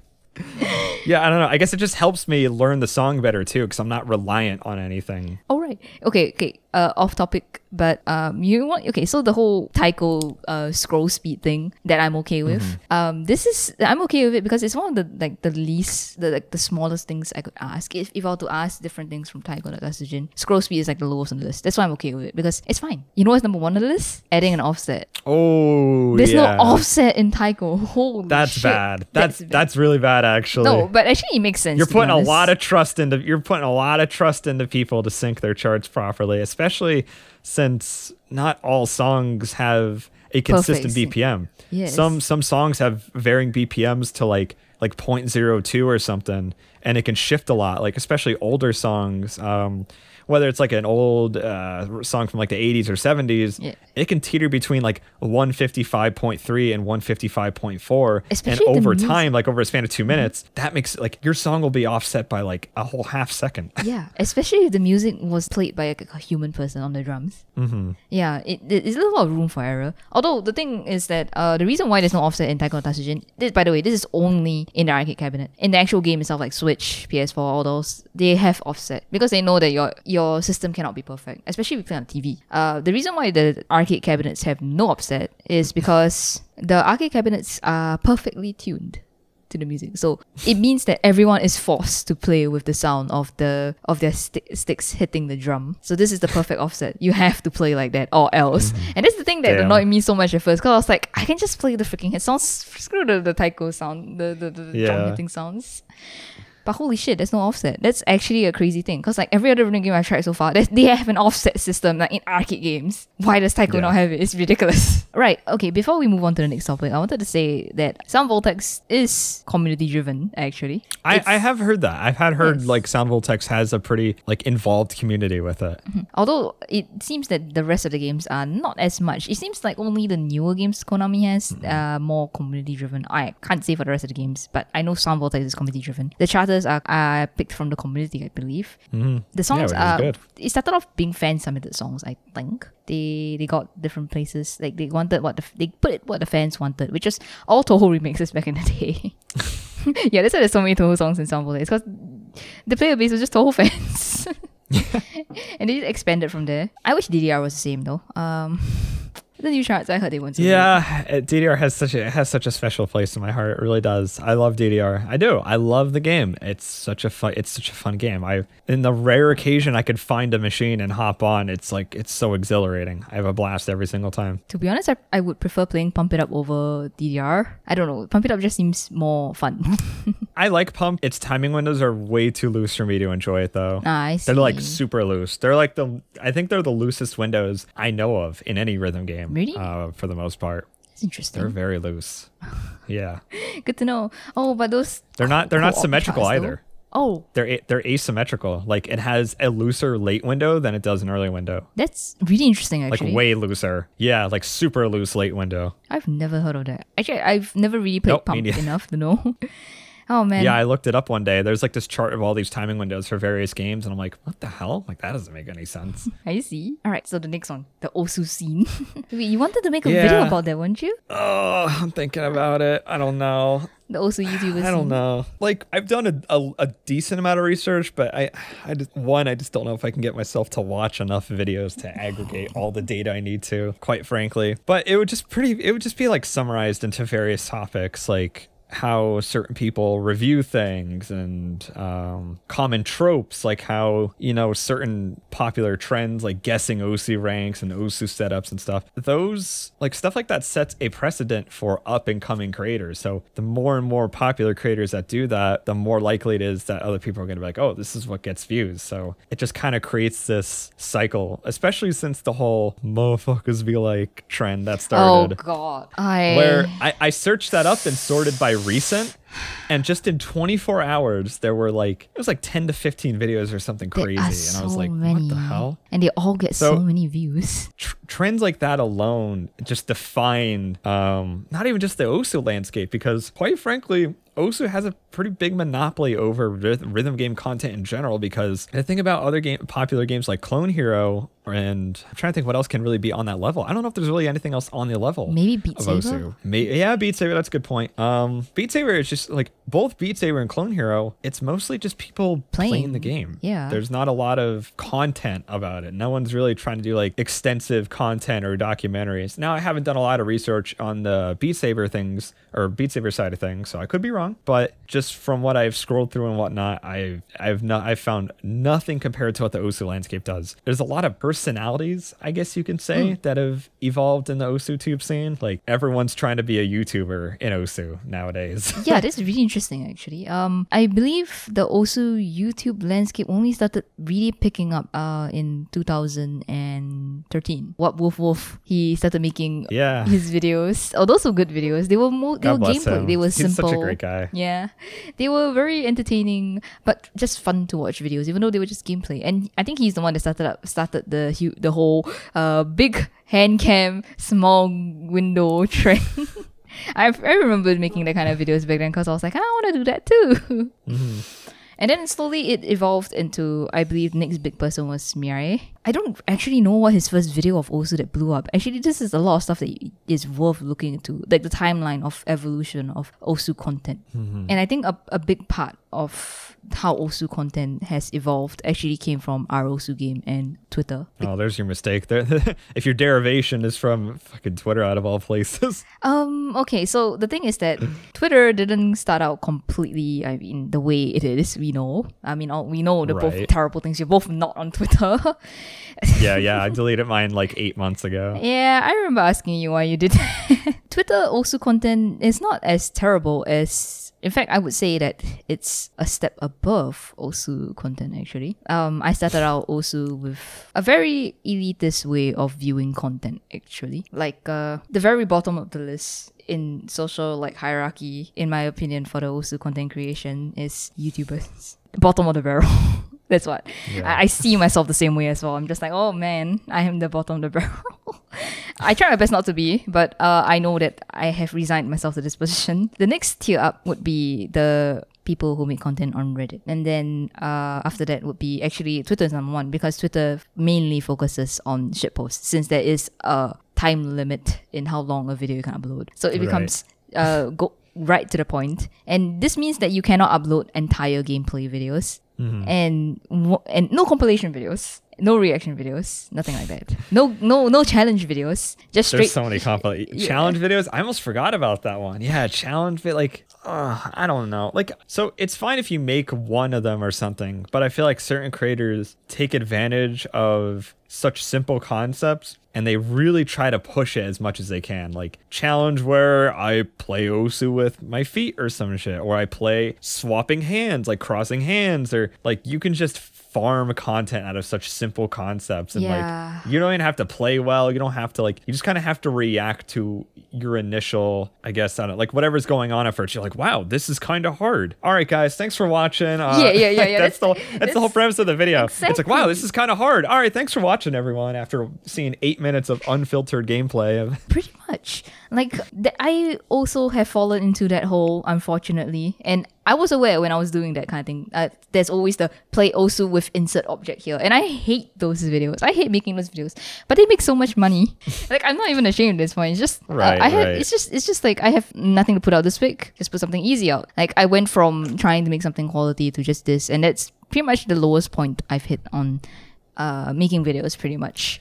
And I mean, I won't do that kind of stuff anymore unless it's genuinely interesting. Like my first play also with insert item here was actually the eye tracker. Like even right now, I still think that's actually an interesting idea since of course it's impossible to play with your eyes, but at the very least, people always claim they look at jumps. So at least you can hit the jumps, right? Turns out, no, you don't actually look at jumps. So that's some content, like something you actually learn. No, yeah, out you of can it. get some date. You can pull. You can extract something from it. Yes. Yeah. Then just I think obviously this that's my thing wouldn't work. Yeah. That's my biggest issue is like when you watch Osu content, it's like, what are you extracting from it knowledge wise? Now, obviously, I'm not saying, oh, everything has to be factual or objective or like I make some dumbass content. I make some silly stuff every once in a while. And I think you should do that. That's what YouTube is fun. for. It's for expression. It's for fun. But I feel like when you try to make content that passes off as informational, but there's no information, like you can't, it's just fluff. It's all fluff. Like when I watch a keyboard review, like that was how my keyboard review video came about, my parody video. I watched a few of them and I was like, I'm not learning a single thing about this. They just read out the spec sheet. I'm just seeing what it looks like, and then I don't know. And then they play for like 2 minutes. The typing test is what pisses me off the most. And I'm sorry if you've done this as well, but like I didn't get it. I get it because they're trying to make an Osu video, or they're really making a keyboard review video, but passing it off as an Osu video so that way they can get the best of both worlds. Pretty much. So like, and I noticed that, and I just thought that was kind of shitty because people are like, oh, well, maybe I could buy this keyboard because it'll be good for Osu. But then at the same time, they're like, well, why is it good for Osu? What does it do? It's tactile. All right, sign me up. 150 USD going straight to Amazon, I guess. Like I don't know. I think keyboard reviews are so lazy and they're not like pertinent to rhythm games at all. They're not rhythm game keyboard reviews. Now, granted, when I tried doing a few myself, like I tried my best at explaining what it does for certain skill sets for 4-key. And like, you know, I said, oh, for this keyboard, your hands won't shift as much since they're more like, since membrane switches are more grounded in. Like I try my best to explain. I think I know. What? Right. I think I'm going to show you one clip. I just want Toki to say Binfi is pretty bad so I can clip it and send it to him. No, I'm not saying that. Oh, but if you guys want to hear the hard truth, the real truth about Osu YouTubers, you guys want to hear it? Okay. All Osu YouTubers are shit at Osu because they're too busy making videos and being funny than actually playing the game. Y'all suck. I mean, I think it's true. I mean, I think it's true to an extent, but at the same time, like being good at the game, I guess doesn't really have like a correlation between like reviewing stuff or making content, because I think you can do both at the same time, but I guess certain content creators can focus too much on just trying to be funny. That's probably the best point. They do try to be too much of a persona, which is fine. YouTubers do that all the time. I don't like to do that because I don't know. I just don't know how to be anyone else but myself. Makes sense. But I tried. I can't. But yeah, I don't know. No, I guess. The best way I can explain it, honestly, is because these players, they don't know enough about the game to be able to make a proper review. It's not only that I joke that they're bad, and I don't mean they're bad as in because you are under this skill level you cannot review. It's because they don't know what they're supposed to review. The whole reason why my reviews at first, at least, they can't come off as credible is because I think we might have discussed this in our previous podcast. I'm not sure, but I've always approached Osu as a very in an analytical way, like just like you, as in the whole interest in the muscle groups for what makes things work. I had the exact same idea before I actually became a YouTuber. I was just interested in typing up an entire research paper and like scientific findings in what is the most optimal way to play Osu. This is the kind of things that was going through my head. I'm not saying that I'm any better than all these other Osu YouTubers, that they don't focus enough on the gameplay aspects. Just that it's a possibility that they don't think too hard on what really matters in the games. And the truth is, for a lot of these keyboards out there, it doesn't make a fucking difference. Who cares? Yeah. I know. Yeah, for the most part, yeah. And I think like it's fine to make a keyboard review here and there, but when you're reviewing like 10 keyboards on your channel and like they're not that different from it, it's one thing if they're completely different from each other, but like reviewing a blue switch and a red switch, like what am I going to extract from that? Blue switches are heavier, red switches are lighter. There's your answer. I just summed everything up for you in like 5 seconds. Brown switches are brown switches are like the gold standard for Cherry MX. I'm going to get a lot of shit for that, but take it from Stepmania players who have played the game for decades, like almost 2 decades now. We have determined that brown switches are the best out of the Cherry MXs. They just are. They're tactile. They don't last long, but they feel solid. They're faster. They're basically like reds with more control from our experience. But yeah, I don't know. I don't understand like the point. Like I get all these keyboards here. Wow. And be like, oh, this one's heavy. All right. Oh, this one is Gateron Browns. Pretty light switch. Done. Membrane keyboard. $10. Pretty good. Good control. Good quality. Done. That's the same keyboard. That's also the same keyboard. Why do you have to do the same keyboard? I'm running out of keyboards. Oh, this thing sucks. I'm never reviewing this thing again. Wait, did a key just break off? I spent $160 on this and forgot to return it. This doesn't work at all either. Is that? This thing's all right. I'll put this one back. Yeah, pretty much. There. Usually when you just gave them 8 keyboards. I just gave Osu keyboard reviewers 8 keyboards to review. Flush them out to 8 minutes. Yeah. I'm pretty just say a bunch of stuff about, just get a bunch of close-ups, get a good camera angles. Don't add any insightful commentary, and then show like 6 minutes of you playing like a D&B remix of an anime song. I believe that I noticed that people do this, and I remembered when the keyboard thing started like blowing up, I specifically told myself to avoid keyboards. Not because I'm like claiming to be different. It's just that I'm an OSU player. I mean, I was. I don't know if I am. I'm not. I don't know. It doesn't matter. I just didn't feel compelled to click on the video. That's all. Like keyboard videos are actually on their own. They're actually not very popular. But yeah, except also on the title, there's a lot more people to watch. Yeah, I just don't get it. I don't know. I just don't understand them. I tried watching a few of them, and like I think the worst is when, and this I think you did this too. It was like a sponsored keypad, and I was like, ooh. Whenever I see sponsored keyboard reviews or keypad reviews, I'm a lot less inclined to watch them because makes sense. I'm like, and also I hate keypads because I think hot swaps are complete bullshit and they don't last long on average. Like from talking to people, they're a complete gamble. They can work well, or they won't even like they'll start double tapping after like 2 days. That's the so why waste $40? Why waste $40 on 2 keys when you can get like a billion keys? And this is a $200 keyboard, and you're still getting technically more value. And the other thing about keyboards is that you can have like different, like there's a slight angle in a keyboard, so you can adjust your wrist position a lot easier and stuff. I don't know. I don't get keypads. I hate them. I hate them with a passion. I know you have one. I'm sorry, but I just can't stand them. This has an incline. Does it really? Yes. What the hell is that? I've never even seen that before. This is a prototype. That's the whole reason. The whole reason why I'm using it is not because I like keypads. It's because I'm testing this. This uses. Who the hell made that? Is a company called Lotus Pro. They're aiming to make the best OSU keypad possible, which means that their PCB. Those look so much better. Which means that their PCB is not using Arduino. And this means that you won't have double tapping or like breaking inputs problems. And I believe they're trying. Those look so much better. They're trying their best to make it as good as possible. Basically, they kind of noticed all the issues with keypads and they're trying to fix every bit of it. And that's why I'm testing this. Except that this is fuck this shit. I want to use these 2 fingers. What? Ew! Why would you do that? Oh, because if you can't trill as fast. Oh, not if you're using 3 fingers at once. What? Think about it. The middle key doesn't press anything, right? So when you do this, it's faster. That's also the reason why I hate keypads that are ring index, because they don't add a key in the middle. Ring? I can't imagine playing ring because these fingers are stronger, like your middle and your index fingers. No, so naturally you would use those. This is stronger actually.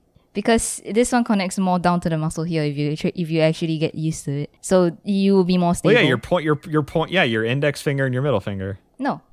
Oh wait. Oh no, you're using your what? There's no way.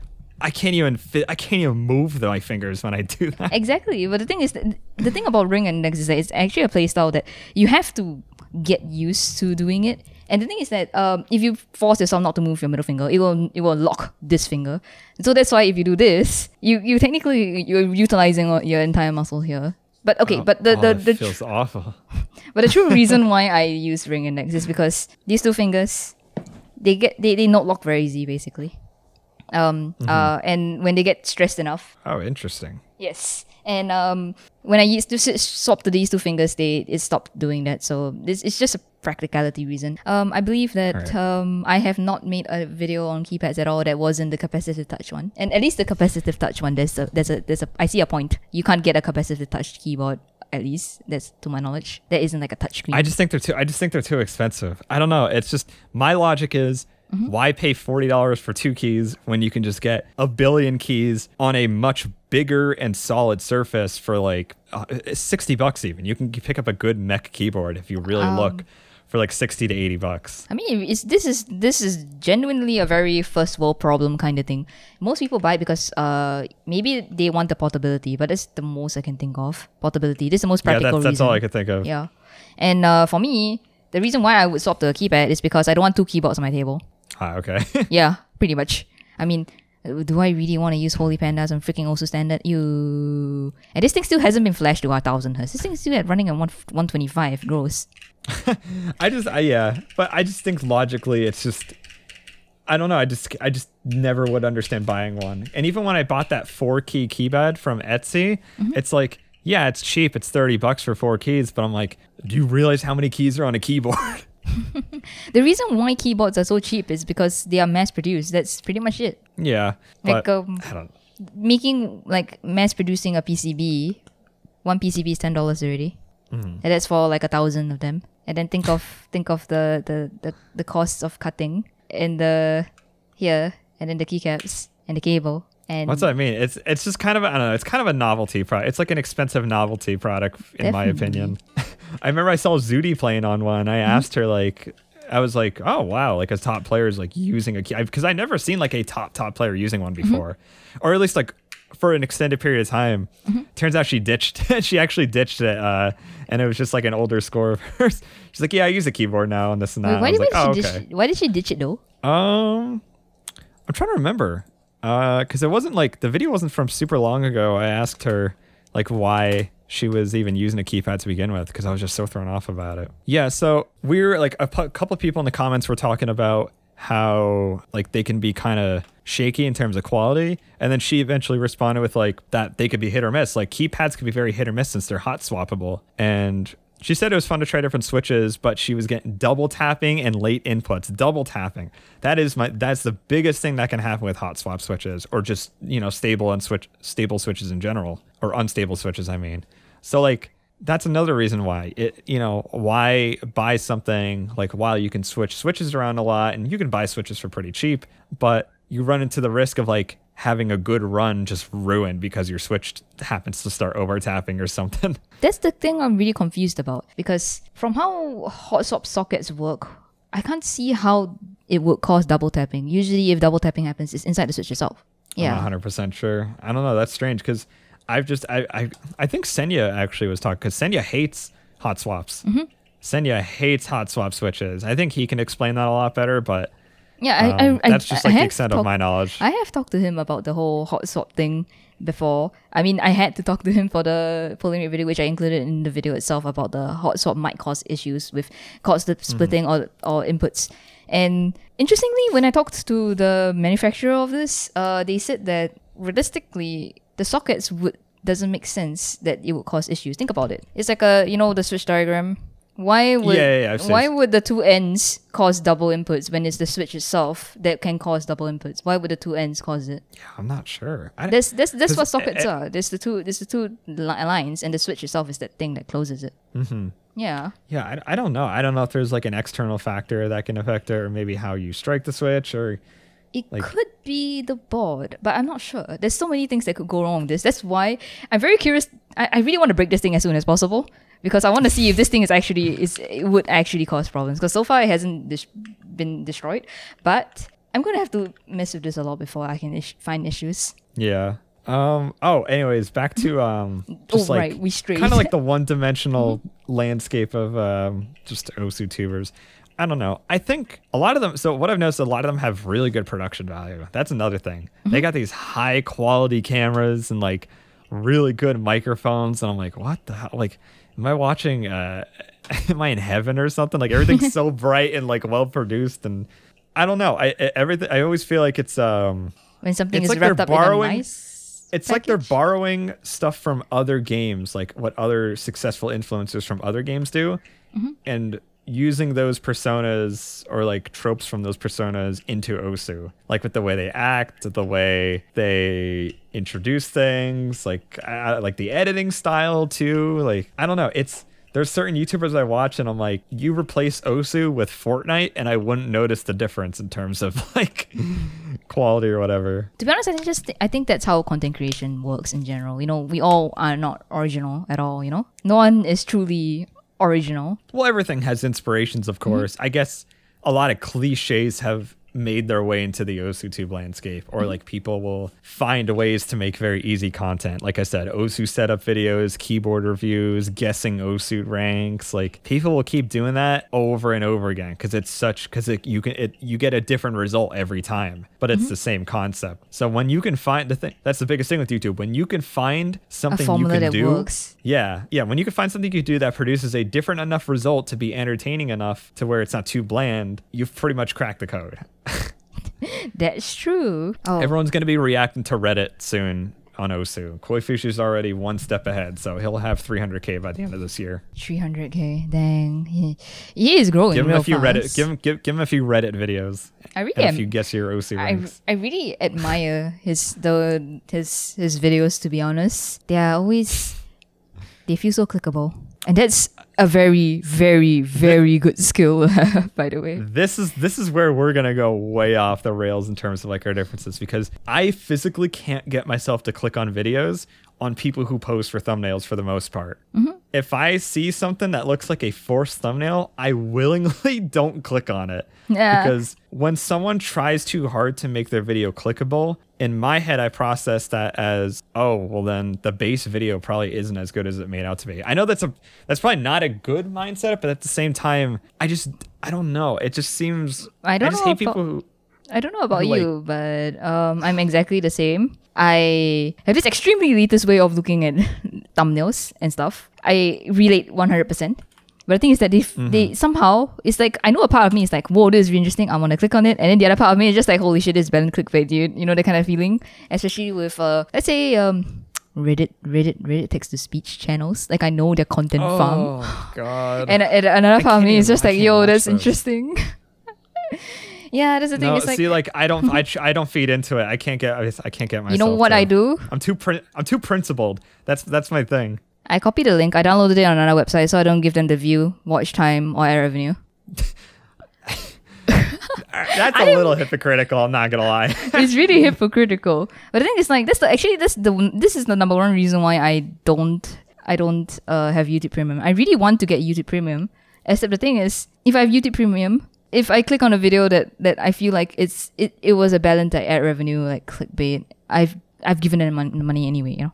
See, I just avoid it. I don't know. I'm such a stubborn like, that's one thing people learn about me. I'm very principolic. I'm very stubborn. Like if I believe in something that I think is right, I stick to that. Like and like I said with thumbnails, like if I see, and again I'm gonna bring up like if I have to see another fucking koi fishu with his face like, can't stand it. It's like, this is gonna come off really bad. It's like a punchable face. That's the first thing that comes to my mind. I'm not saying I have a very punchable face, but it takes one to know one, I guess. I can't stand forced thumbnails, I guess. There's a difference between a goofy thumbnail and making one specifically because it's going to get, it adds something or something like that.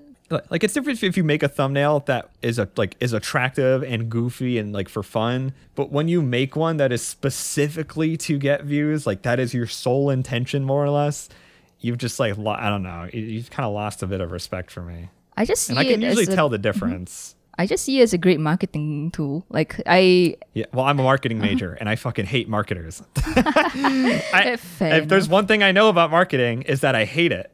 From doing it for 4 years in college, I hate it. I don't know. For me, I mean, it makes sense. You know how it works, and you know how far it can go, right? It's so brain dead. I hate it. Yikes. I mean, for Koi Fisher's videos, him and him putting himself in his thumbnails, I noticed that they were kind of there weren't a variety of expressions. I noticed. But to me, I just saw it as either one, what you said, or two, well, it's a way to show viewers like the fastest way that this is their video. This because I noticed that other people do that. I actually. get that. A lot of people actually don't put their faces in the thumbnail because of the whole like shock face thing. They actually do it because it instantly shows people that this is a video by them. So it becomes instantly recognizable.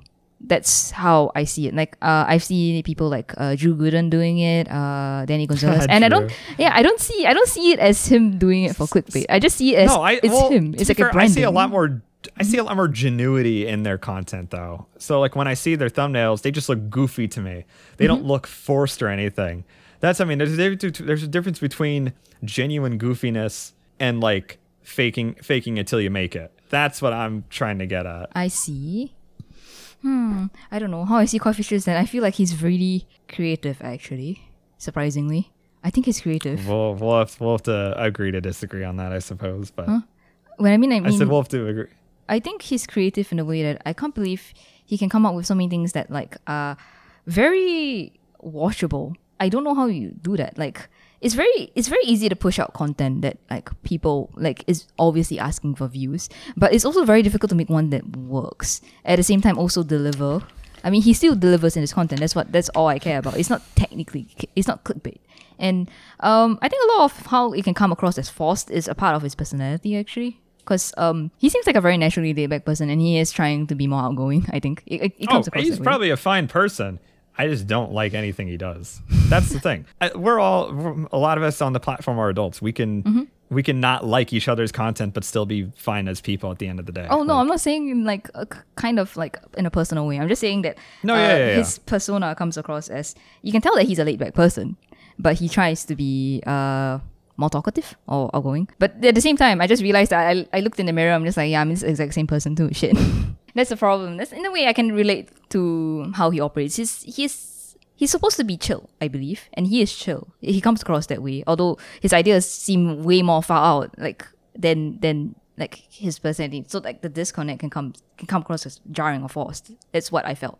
I suppose. Yeah, I get what you mean. I get what you mean. I think that I think you're making a much better case now that I'm kind of hearing a bit more of it. But I don't know. I think just Osu YouTube as a whole, it's not risky enough. I feel like there's not enough risks being taken with Osu content. My favorite content creator, Osu content creator at the moment, Stephen Clark, by far. Very, he's basically done everything that I've looked for in a documentary. Uses music to his advantage, good voice, projects his voice properly. He, does it on very recognizable things, and it just sounds like he's making stuff that he wants to be proud of, stuff he can look back on later and be like, wow, I put a lot of effort and soul into that, and that was a genuinely good video I made. His Everything Will Freeze video and his I forget the other song, I don't know how to pronounce it, but good videos, genuinely solidly produced. Yes. Oh, I should watch this person. I see some really interesting things here. Oh, the Genru Kaiko video. I saw it in my recommended, except that I just wasn't really interested in finding out about Genru Kaiko because I was around when it happened. Yeah. Well, I saw his Everything Will Freeze video, and I don't know. I guess I just trusted him as a creator enough I can click on it and expect a good video. That's kind of what I look for. When I see a good video and I'm like, oh, I like this guy's style in general. When I like a person's style of video, that alone could just make me inclined to watch their stuff more, even if it's not stuff I like. Mm-hmm. And that's kind of what I try to do. I don't do shit because it gets views. I don't do shit because it's going to do well. I do stuff because I like to do it. And I try to do it in a consistent style to where people can recognize it. Mm-hmm. That makes sense. Man, that reminds me a lot when I first started making videos. It's a little sad how far I've gotten.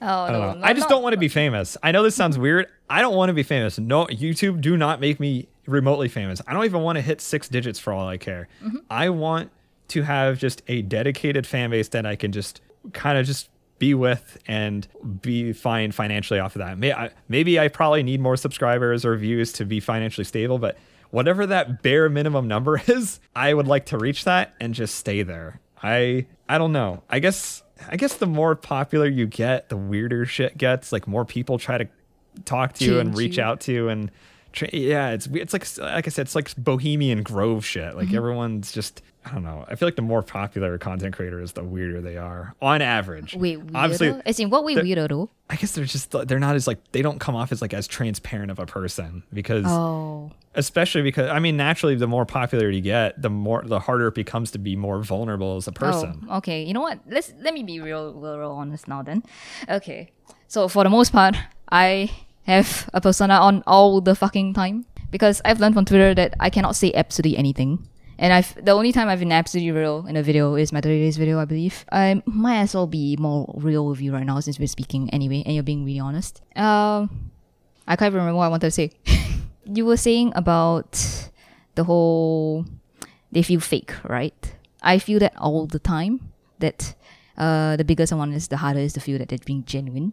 And yeah, I feel myself falling in the same way. I come up the most safest opinions ever. Although the thing is that I try not to say things that I don't believe in. It's called filter, selective filtering. And I know that you can recognize the filters. And I'm pretty sure you can tell that I've been very filtered with you. Or well, filtered in general anyway. Although I think it's gotten to the part that it's a part of my personality that I have just changed. Instead of seeing myself as I'm filtered, I've changed it to the point of, yeah, I just kind of don't care, bro. They I think there is a good point in different things. Like, for example, let's say Koifishu. When I first saw his content, I was just kind of like, oh my. And at the same time, but then after a while, I decided to just turn it around to, he's a very clever person. That's why I say very, very clever. And I admire how he managed to get a community to get together and support him so well. Although he is attracting the very lowest denominator crowd that I absolutely hated when a long time ago. At this point, who cares? They just do the only thing. The thing is, like, there's no point being so stringent about what other people do, even though it can be pretty annoying to see, to be honest. But I think whenever you post a video or anyone posts a video, they are immediately open to criticism of any kind.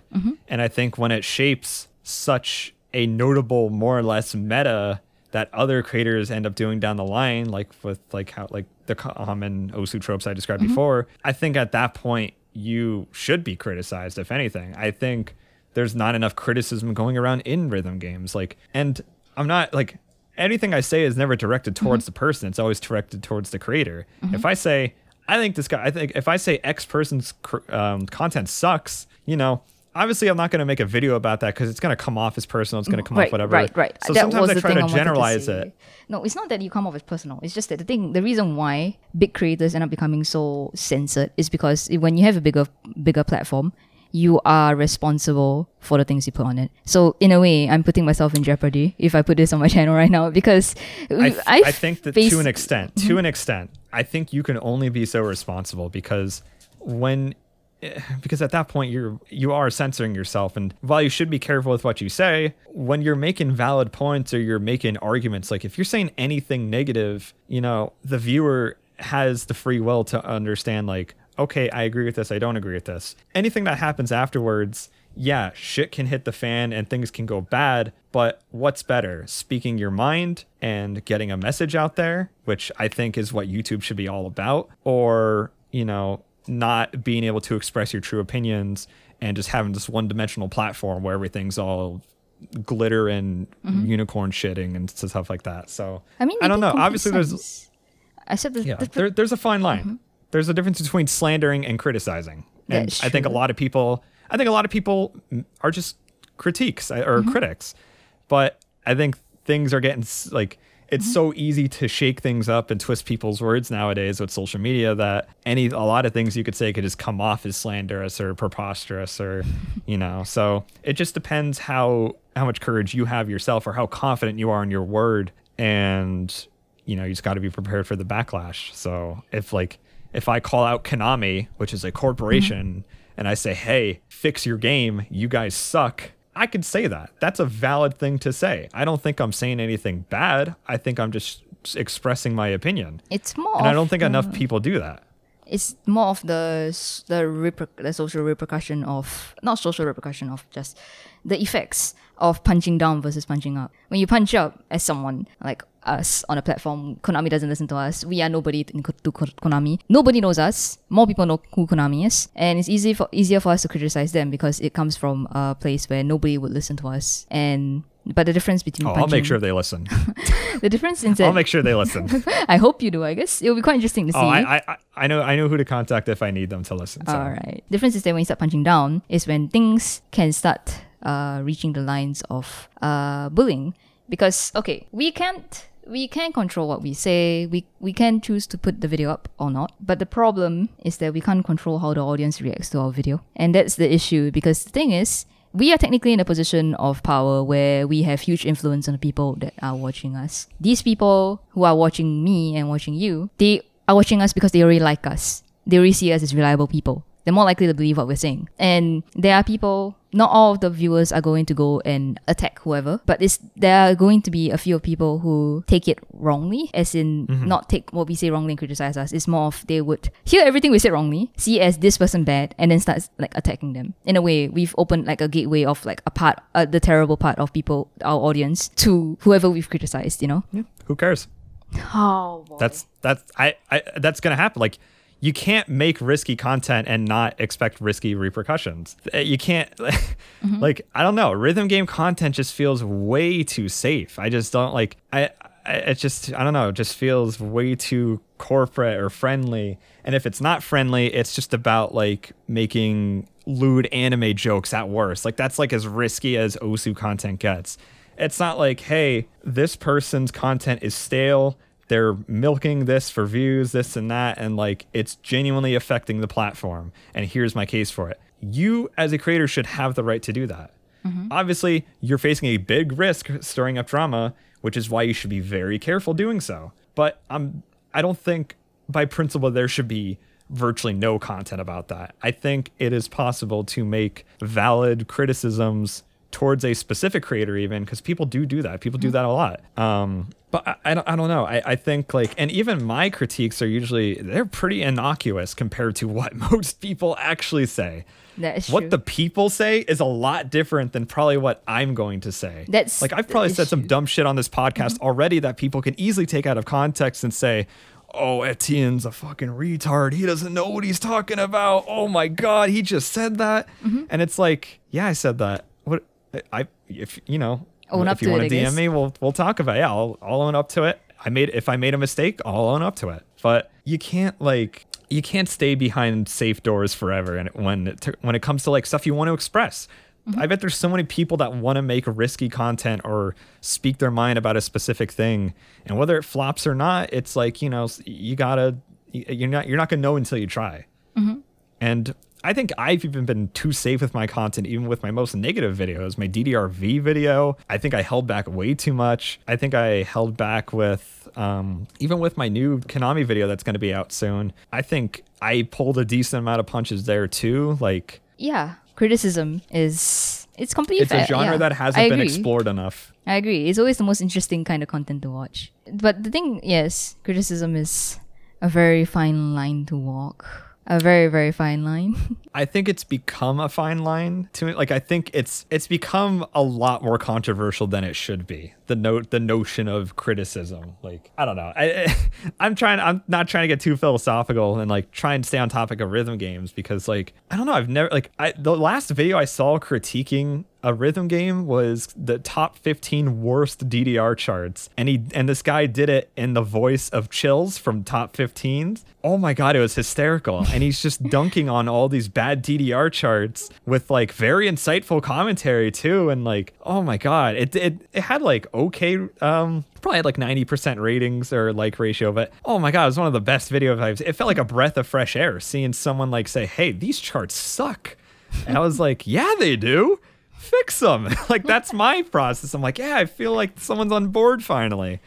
To be honest, Like, I don't know, just little things like that can just make rhythm games much more interesting to watch.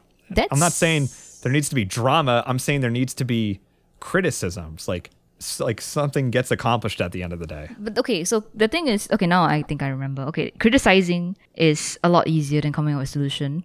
Now the question would be, what would you want to see in OSU content then? I want to see people critiquing like stuff like combo scoring, or people saying how like note lock hasn't been fixed in forever, or people saying like valid concerns like, is laser going to be as it's hyped up to be, like the general mapping landscape, trying to think what else. Or like the PP system, are players too centralized with certain skill sets? Should skill sets be split up, or should PP be split up into like multiple skill sets and then you average them out and stuff like that? Like, there's so many things you can critique about OSU alone, and people have far better knowledge of the game than me that can easily make those types of videos.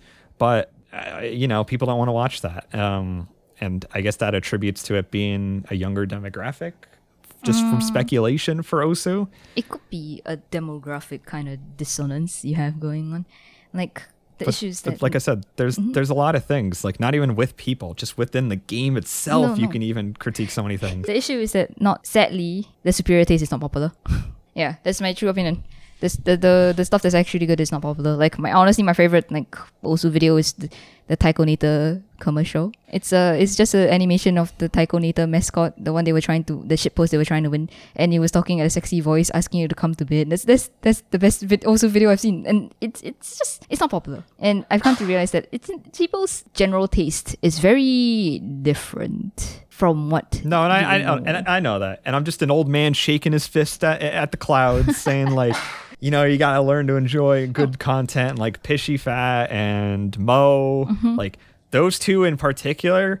wow, they stand out like sore thumbs and they're Yes. not even active anymore. And when I found that out, I was like heartbroken. Yeah, I really Digital like Hypno Mo's videos. lately, Digital Hypno made a phenomenal video on covering all of the skill sets Yes, and I've like seen that one. fantastic video. I didn't get to watch too much of it, but the parts I did watch, like he obviously knows what he's talking about. And he looks like, looking at all his past content, it was like super basic, like Osu content. And then out of nowhere, he just comes like, that is the transformation content creators need to do. I mean, not need to do, but I think should do if they want to see like longevity in the platform. I think if you want to see longevity with your community, you need to branch out to other content and learn how to make more fleshed out and provoking videos. I think that it depends, because you see the whole the videos that you pointed out, they're just a different genre. There's people out there who just prefer watching skits or pranks and things like that.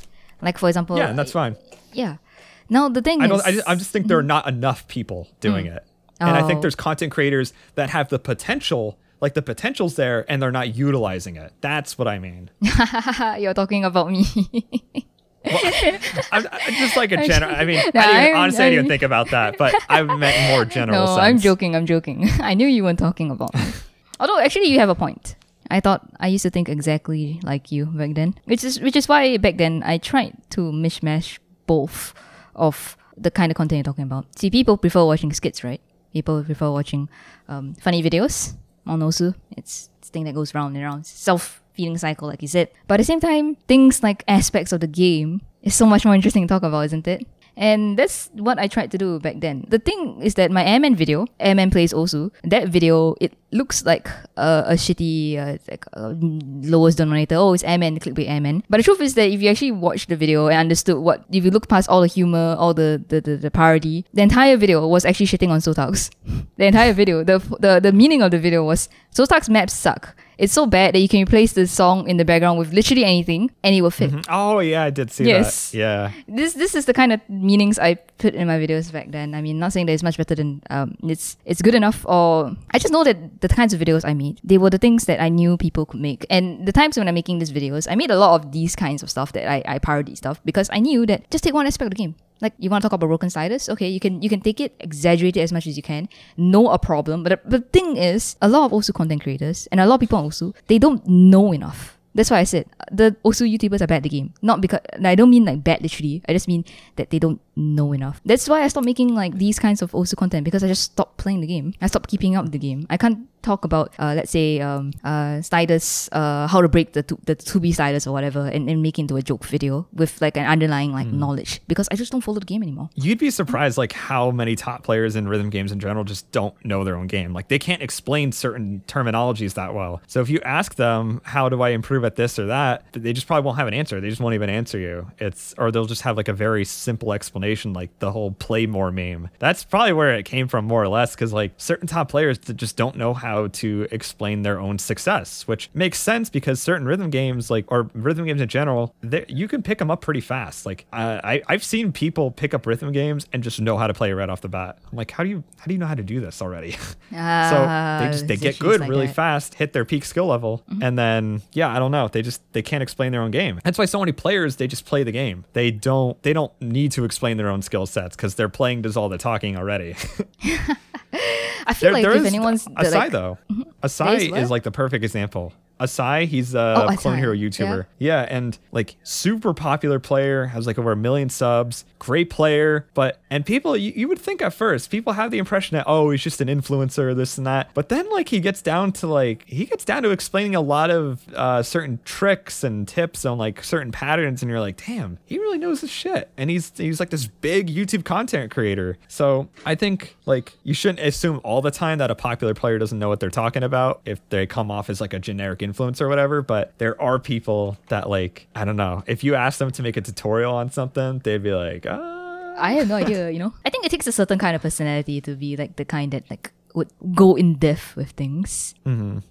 Because not everybody like plays a game and they think about like every aspect about it. Some people just want to play it. Yeah. They could just brute force their way to get good. I always call it monkey mode. I see note, I hit note, and there you go. You get good at rhythm game. I always call it. There's like all the stamina players, like how people get good at stamina in rhythm games. I always call it monkey stamina because they're not thinking, they're just playing until their arms hurt. And then they just get really good. I think for stamina, that's pretty much the only way, unless it's trading a certain kind of pattern stamina. That's at least my very loose knowledge on how it would work. Like a marathon map of thrills is very different from like a different kind of pattern, you know? Well, yeah. I like to break it down to like time distribution, like how long are you taking between songs? What's your technique like during the patterns? Are you conserving enough? Are you, stuff like that. But other people, they just go until they can't play anymore. They till failure, which is a popular lifting term. Just go until failure.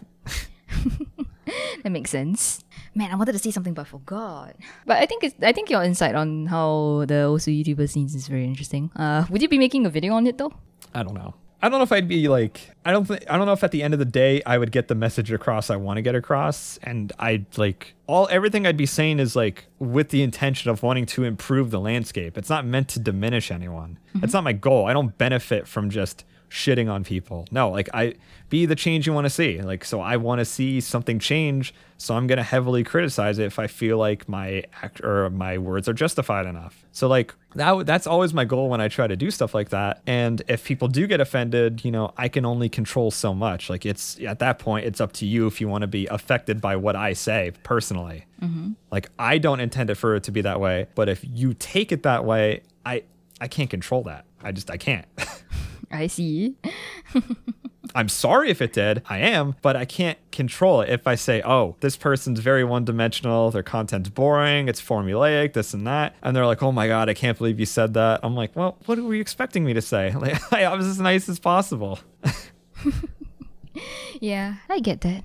I think it's a very interesting line, honestly, because your opinions come from a place of genuinity. The whole, you want things to become better.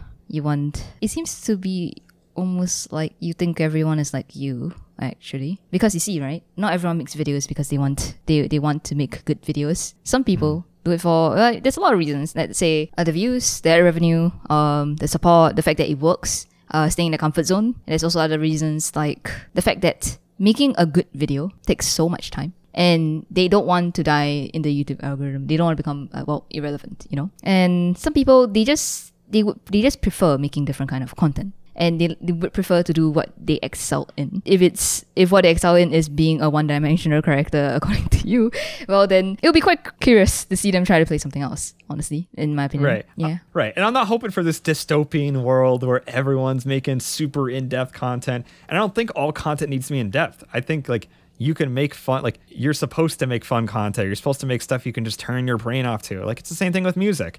But I think there comes a point where like you can only do it for so long, and I get worried sometimes that some people are just going to fizzle out and like almost run out of ideas. Or it can shape the way up and coming people come onto the platform. They're like, oh well, this does well, I guess I'm just going to do the same thing but with like a slight tinge to it.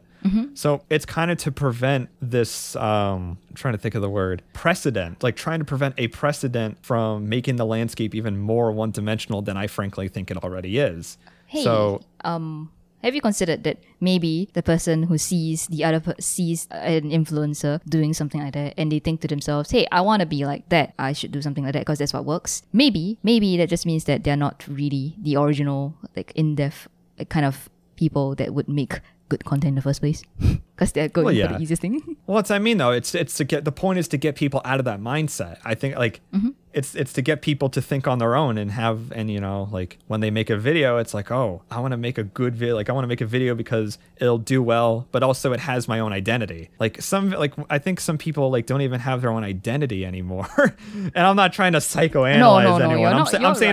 I'm saying from a content creator standpoint that like they have, they're in such an awkward position where I can't even tell like their identity anymore with what they truly like to make or want to make. Honestly, I think you make a lot of sense. Yeah. And so I just don't want other people to fall into that same realm where everyone's just kind of jerking each other off, making the same content and collabing with each other, doing all these Osu setup and guessing videos. And I don't know. It's just, I think they're fine in moderation, but it comes a point until that's the only thing that will do well in the OsuTube landscape. Like people like Pishy, Mo, and Digital Hypno, they're not taking off as much as they should, but god damn it, they'll always have my respect.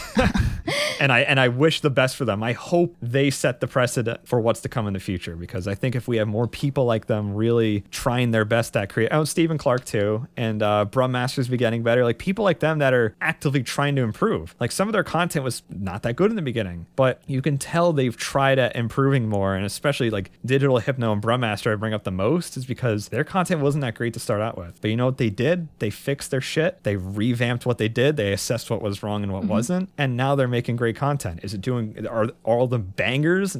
Not yet, but I think the more and more people that have that mindset, the faster, things can balance out a bit more. So we can have a balance of normie content and more nuanced content. I think there should be a balance. Like I said, there shouldn't be this dystopian world where everything is this high and mighty, pretentious bullshit where we're spouting out all these in-depth knowledge about things. But it's the issue is that I noticed since the very start is that in-depth content just takes a lot more to make, and not everybody has that personality to make it. Or on the other hand, making easier to do videos are just easier to do, which is I think the reason why these smaller these like in-depth videos, the reason why there's not as many, it's just straight up because it's hard to find the people that can make this. There's less people that's able to make this content. There's just going to be less videos compared to people who are able to make general kind of content. Well, yeah, and that's what I mean. I want to get those people that, like, some people, like the people I've never made a video in their lives, they might have like the talent to make it, but they're just not confident enough because they're like, oh well, it's not even going to do that well because rhythm games are so niche. Rhythm games are like, the only type of content that does good is X type of videos, so why even bother? Like that's the mindset I had at one point. It's like, do I even have a place as a content creator? And I thought I didn't for a while.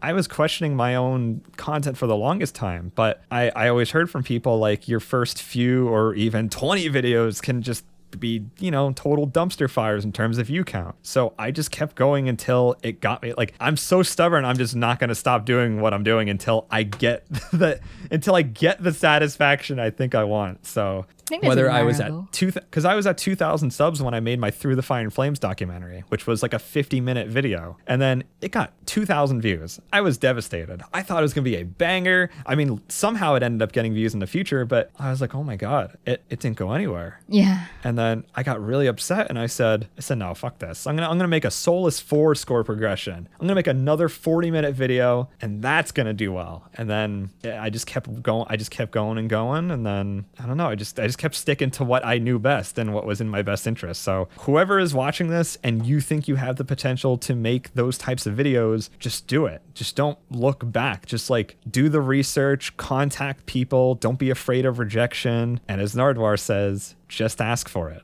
Hey, yeah, that's a good one.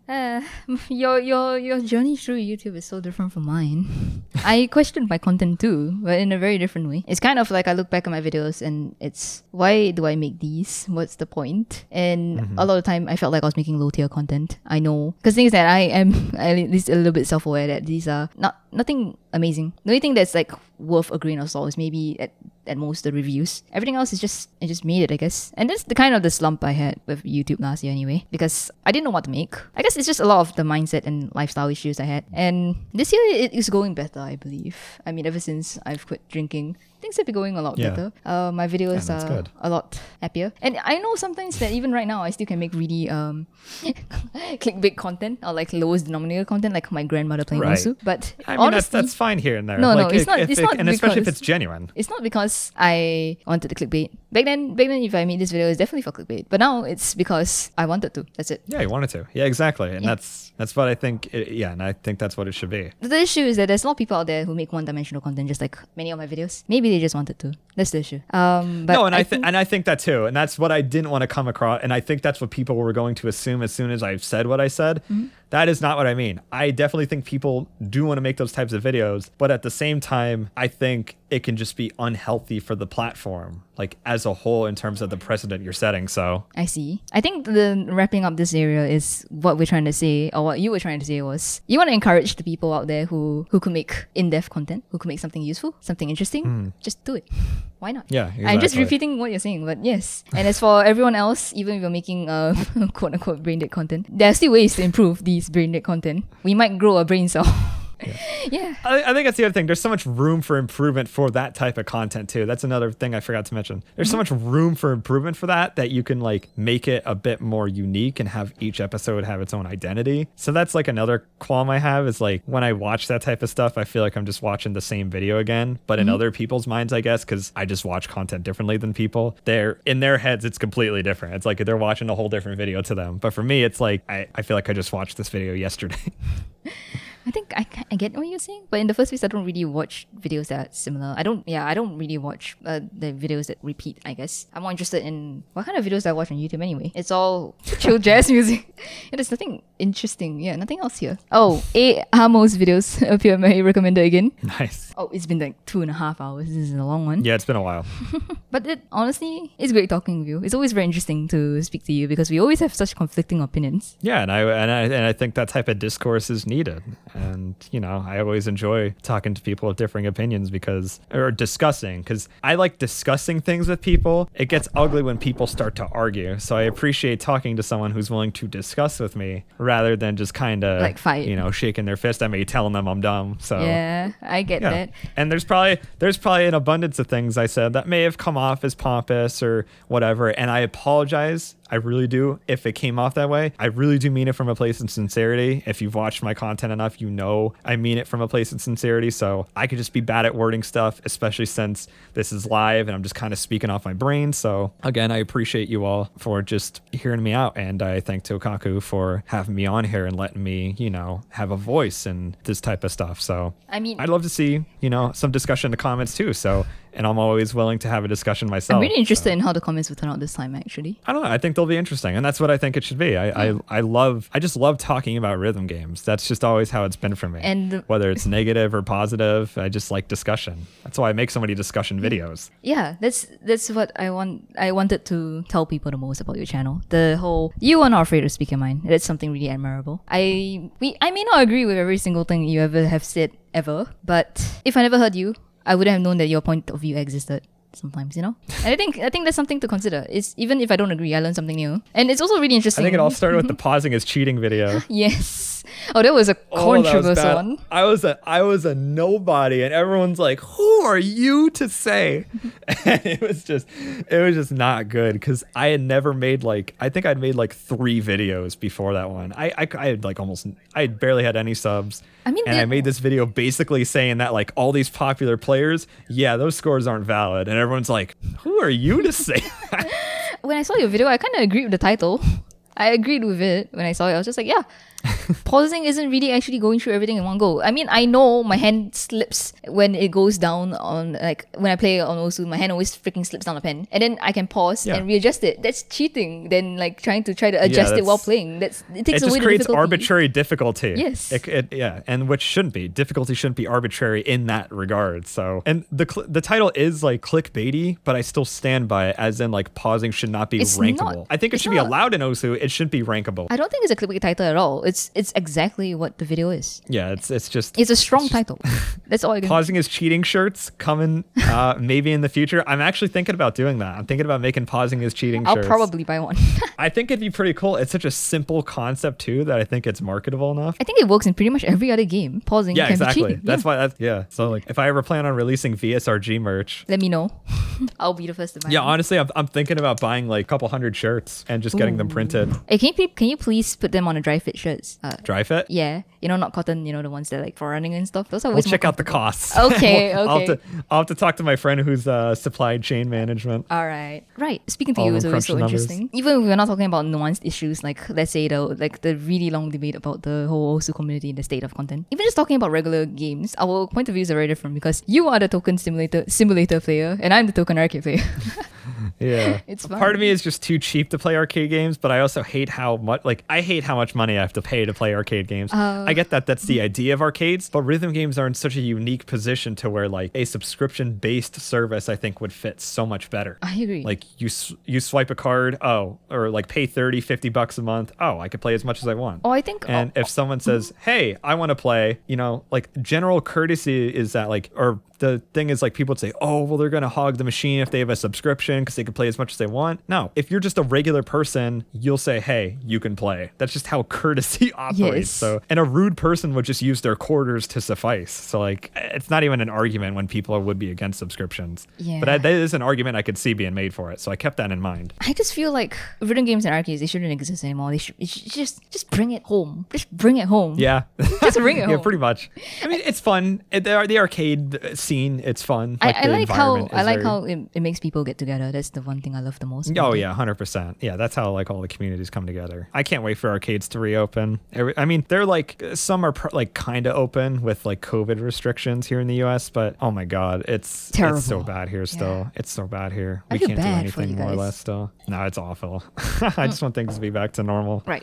This is a really long episode. Honestly, it was a huge pleasure having you on. And boy, this is Yeah, a it was really great to be on here. This is going to be a very new kind of content I'll be putting on my channel. In fact, I feel a little nervous because knowing how this podcast has went. But I'll take the risk, especially since, to be honest, your pure unfiltered opinions without my side of speaking, I would find it extremely terrifying to put on my channel. But although with all of us discussing completely different viewpoints, I feel like it's a lot more like a discussion than just, let's say, dogpiling against like other content creators, because Right. we provide alternatives to each other. So it's always interesting. And all I have to say is, you guys, please watch this guy. It's really interesting. And trust me, a lot of his videos, they don't get as, I would say, heated as this. They're usually a lot more structured, and definitely how he Yeah, this is like unfiltered It is Etienne. unfiltered. And he can capture emotions, hype, and moments in the way he speaks and articulate himself so well. So please watch him, and also please check out the other content creators we've mentioned in this video. Even the ones you criticize. Yeah, or check just them all didn't out. like, just watch them. It's Yeah. we are a community. Everyone's got a taste. Yeah, we are a community. We do things. We Yeah. support each other. We don't pull each other down. No, and I think every content creator that is making content about rhythm games is, I think it's a valid. great Every content creator, because Yeah. because as long as you're growing the genre, that's all that matters. Which is what I said about Friday Night Funkin'. Like, yeah, it's kind of tarnishing the depth of what rhythm games have to offer, but at the same time, it's growing the genre, which is a net positive. Yes. Always about the net positives. All about net positives. And wait, I wanted to say something. All right. Okay, guys. Thank you so much for listening to the both of us. And I'll give. Oh wait, never mind. I don't want to give away anything. I wanted to give away like 5 months supporter to whoever who managed to count how many times I've sipped from my cup. But the thing is, if I do that, I will have to count how many times I sipped from my cup. So I don't want to find out myself. Not because I don't want to give away money, but because I just don't want to count. But if you Right. want to score some brownie points with me, please count. I want to find out. Anything else you want to add, Etienne? No, just everyone out there, just keep doing your thing with rhythm game content creation. And if you want to make rhythm game content, do it. That's really all I have to say. Just don't be afraid. Yeah, and just one very small thing to add. I know it might even derail into an entire new topic, but has gotten really long. I noticed a lot of newer content creators on Osu. They will try to grow, so they learn about the different ways to try to grow. And I realized that going through all these ways to grow, they've kind of lost their genuinity in the process. I think you've mentioned this earlier before. And so in the end, if you want to make a video on YouTube for Osu content, or just any video in general, please just keep it as genuine as you can. You can keep the things like clickbait thumbnails or like titles or like tags in mind, but don't try to cater to anyone. Just make it you. Oh, you don't have to tell me. I'm just gonna, I can't make myself make something I don't want to make. Yeah. It's I've never operated like that ever since I was a kid. So Yeah, just the thing is that I notice a lot of like newer Osu creators. It's just like what you said, the whole cycle of going over and over. It seems that these people, they want to make content, but they don't know what to make. And instead of finding something from in themselves or something they're interested in, they tend to follow the trend instead. Or like the easiest things they could think of that they think that people might like. Yeah. So that's what I noticed. Most people's videos, they blow up on also YouTube because they made something new. And that goes, say, with people like Squashy, Kachulu, Mary, myself. Woof, the OGs. We all made something new that was different. Not because we followed someone else. And it's true for all the content creators here. And yeah, I think that's it for this video. Thanks for watching. And Etienne, say thanks too. oh yeah. Thank you, everyone. You paused. Alright, see you guys.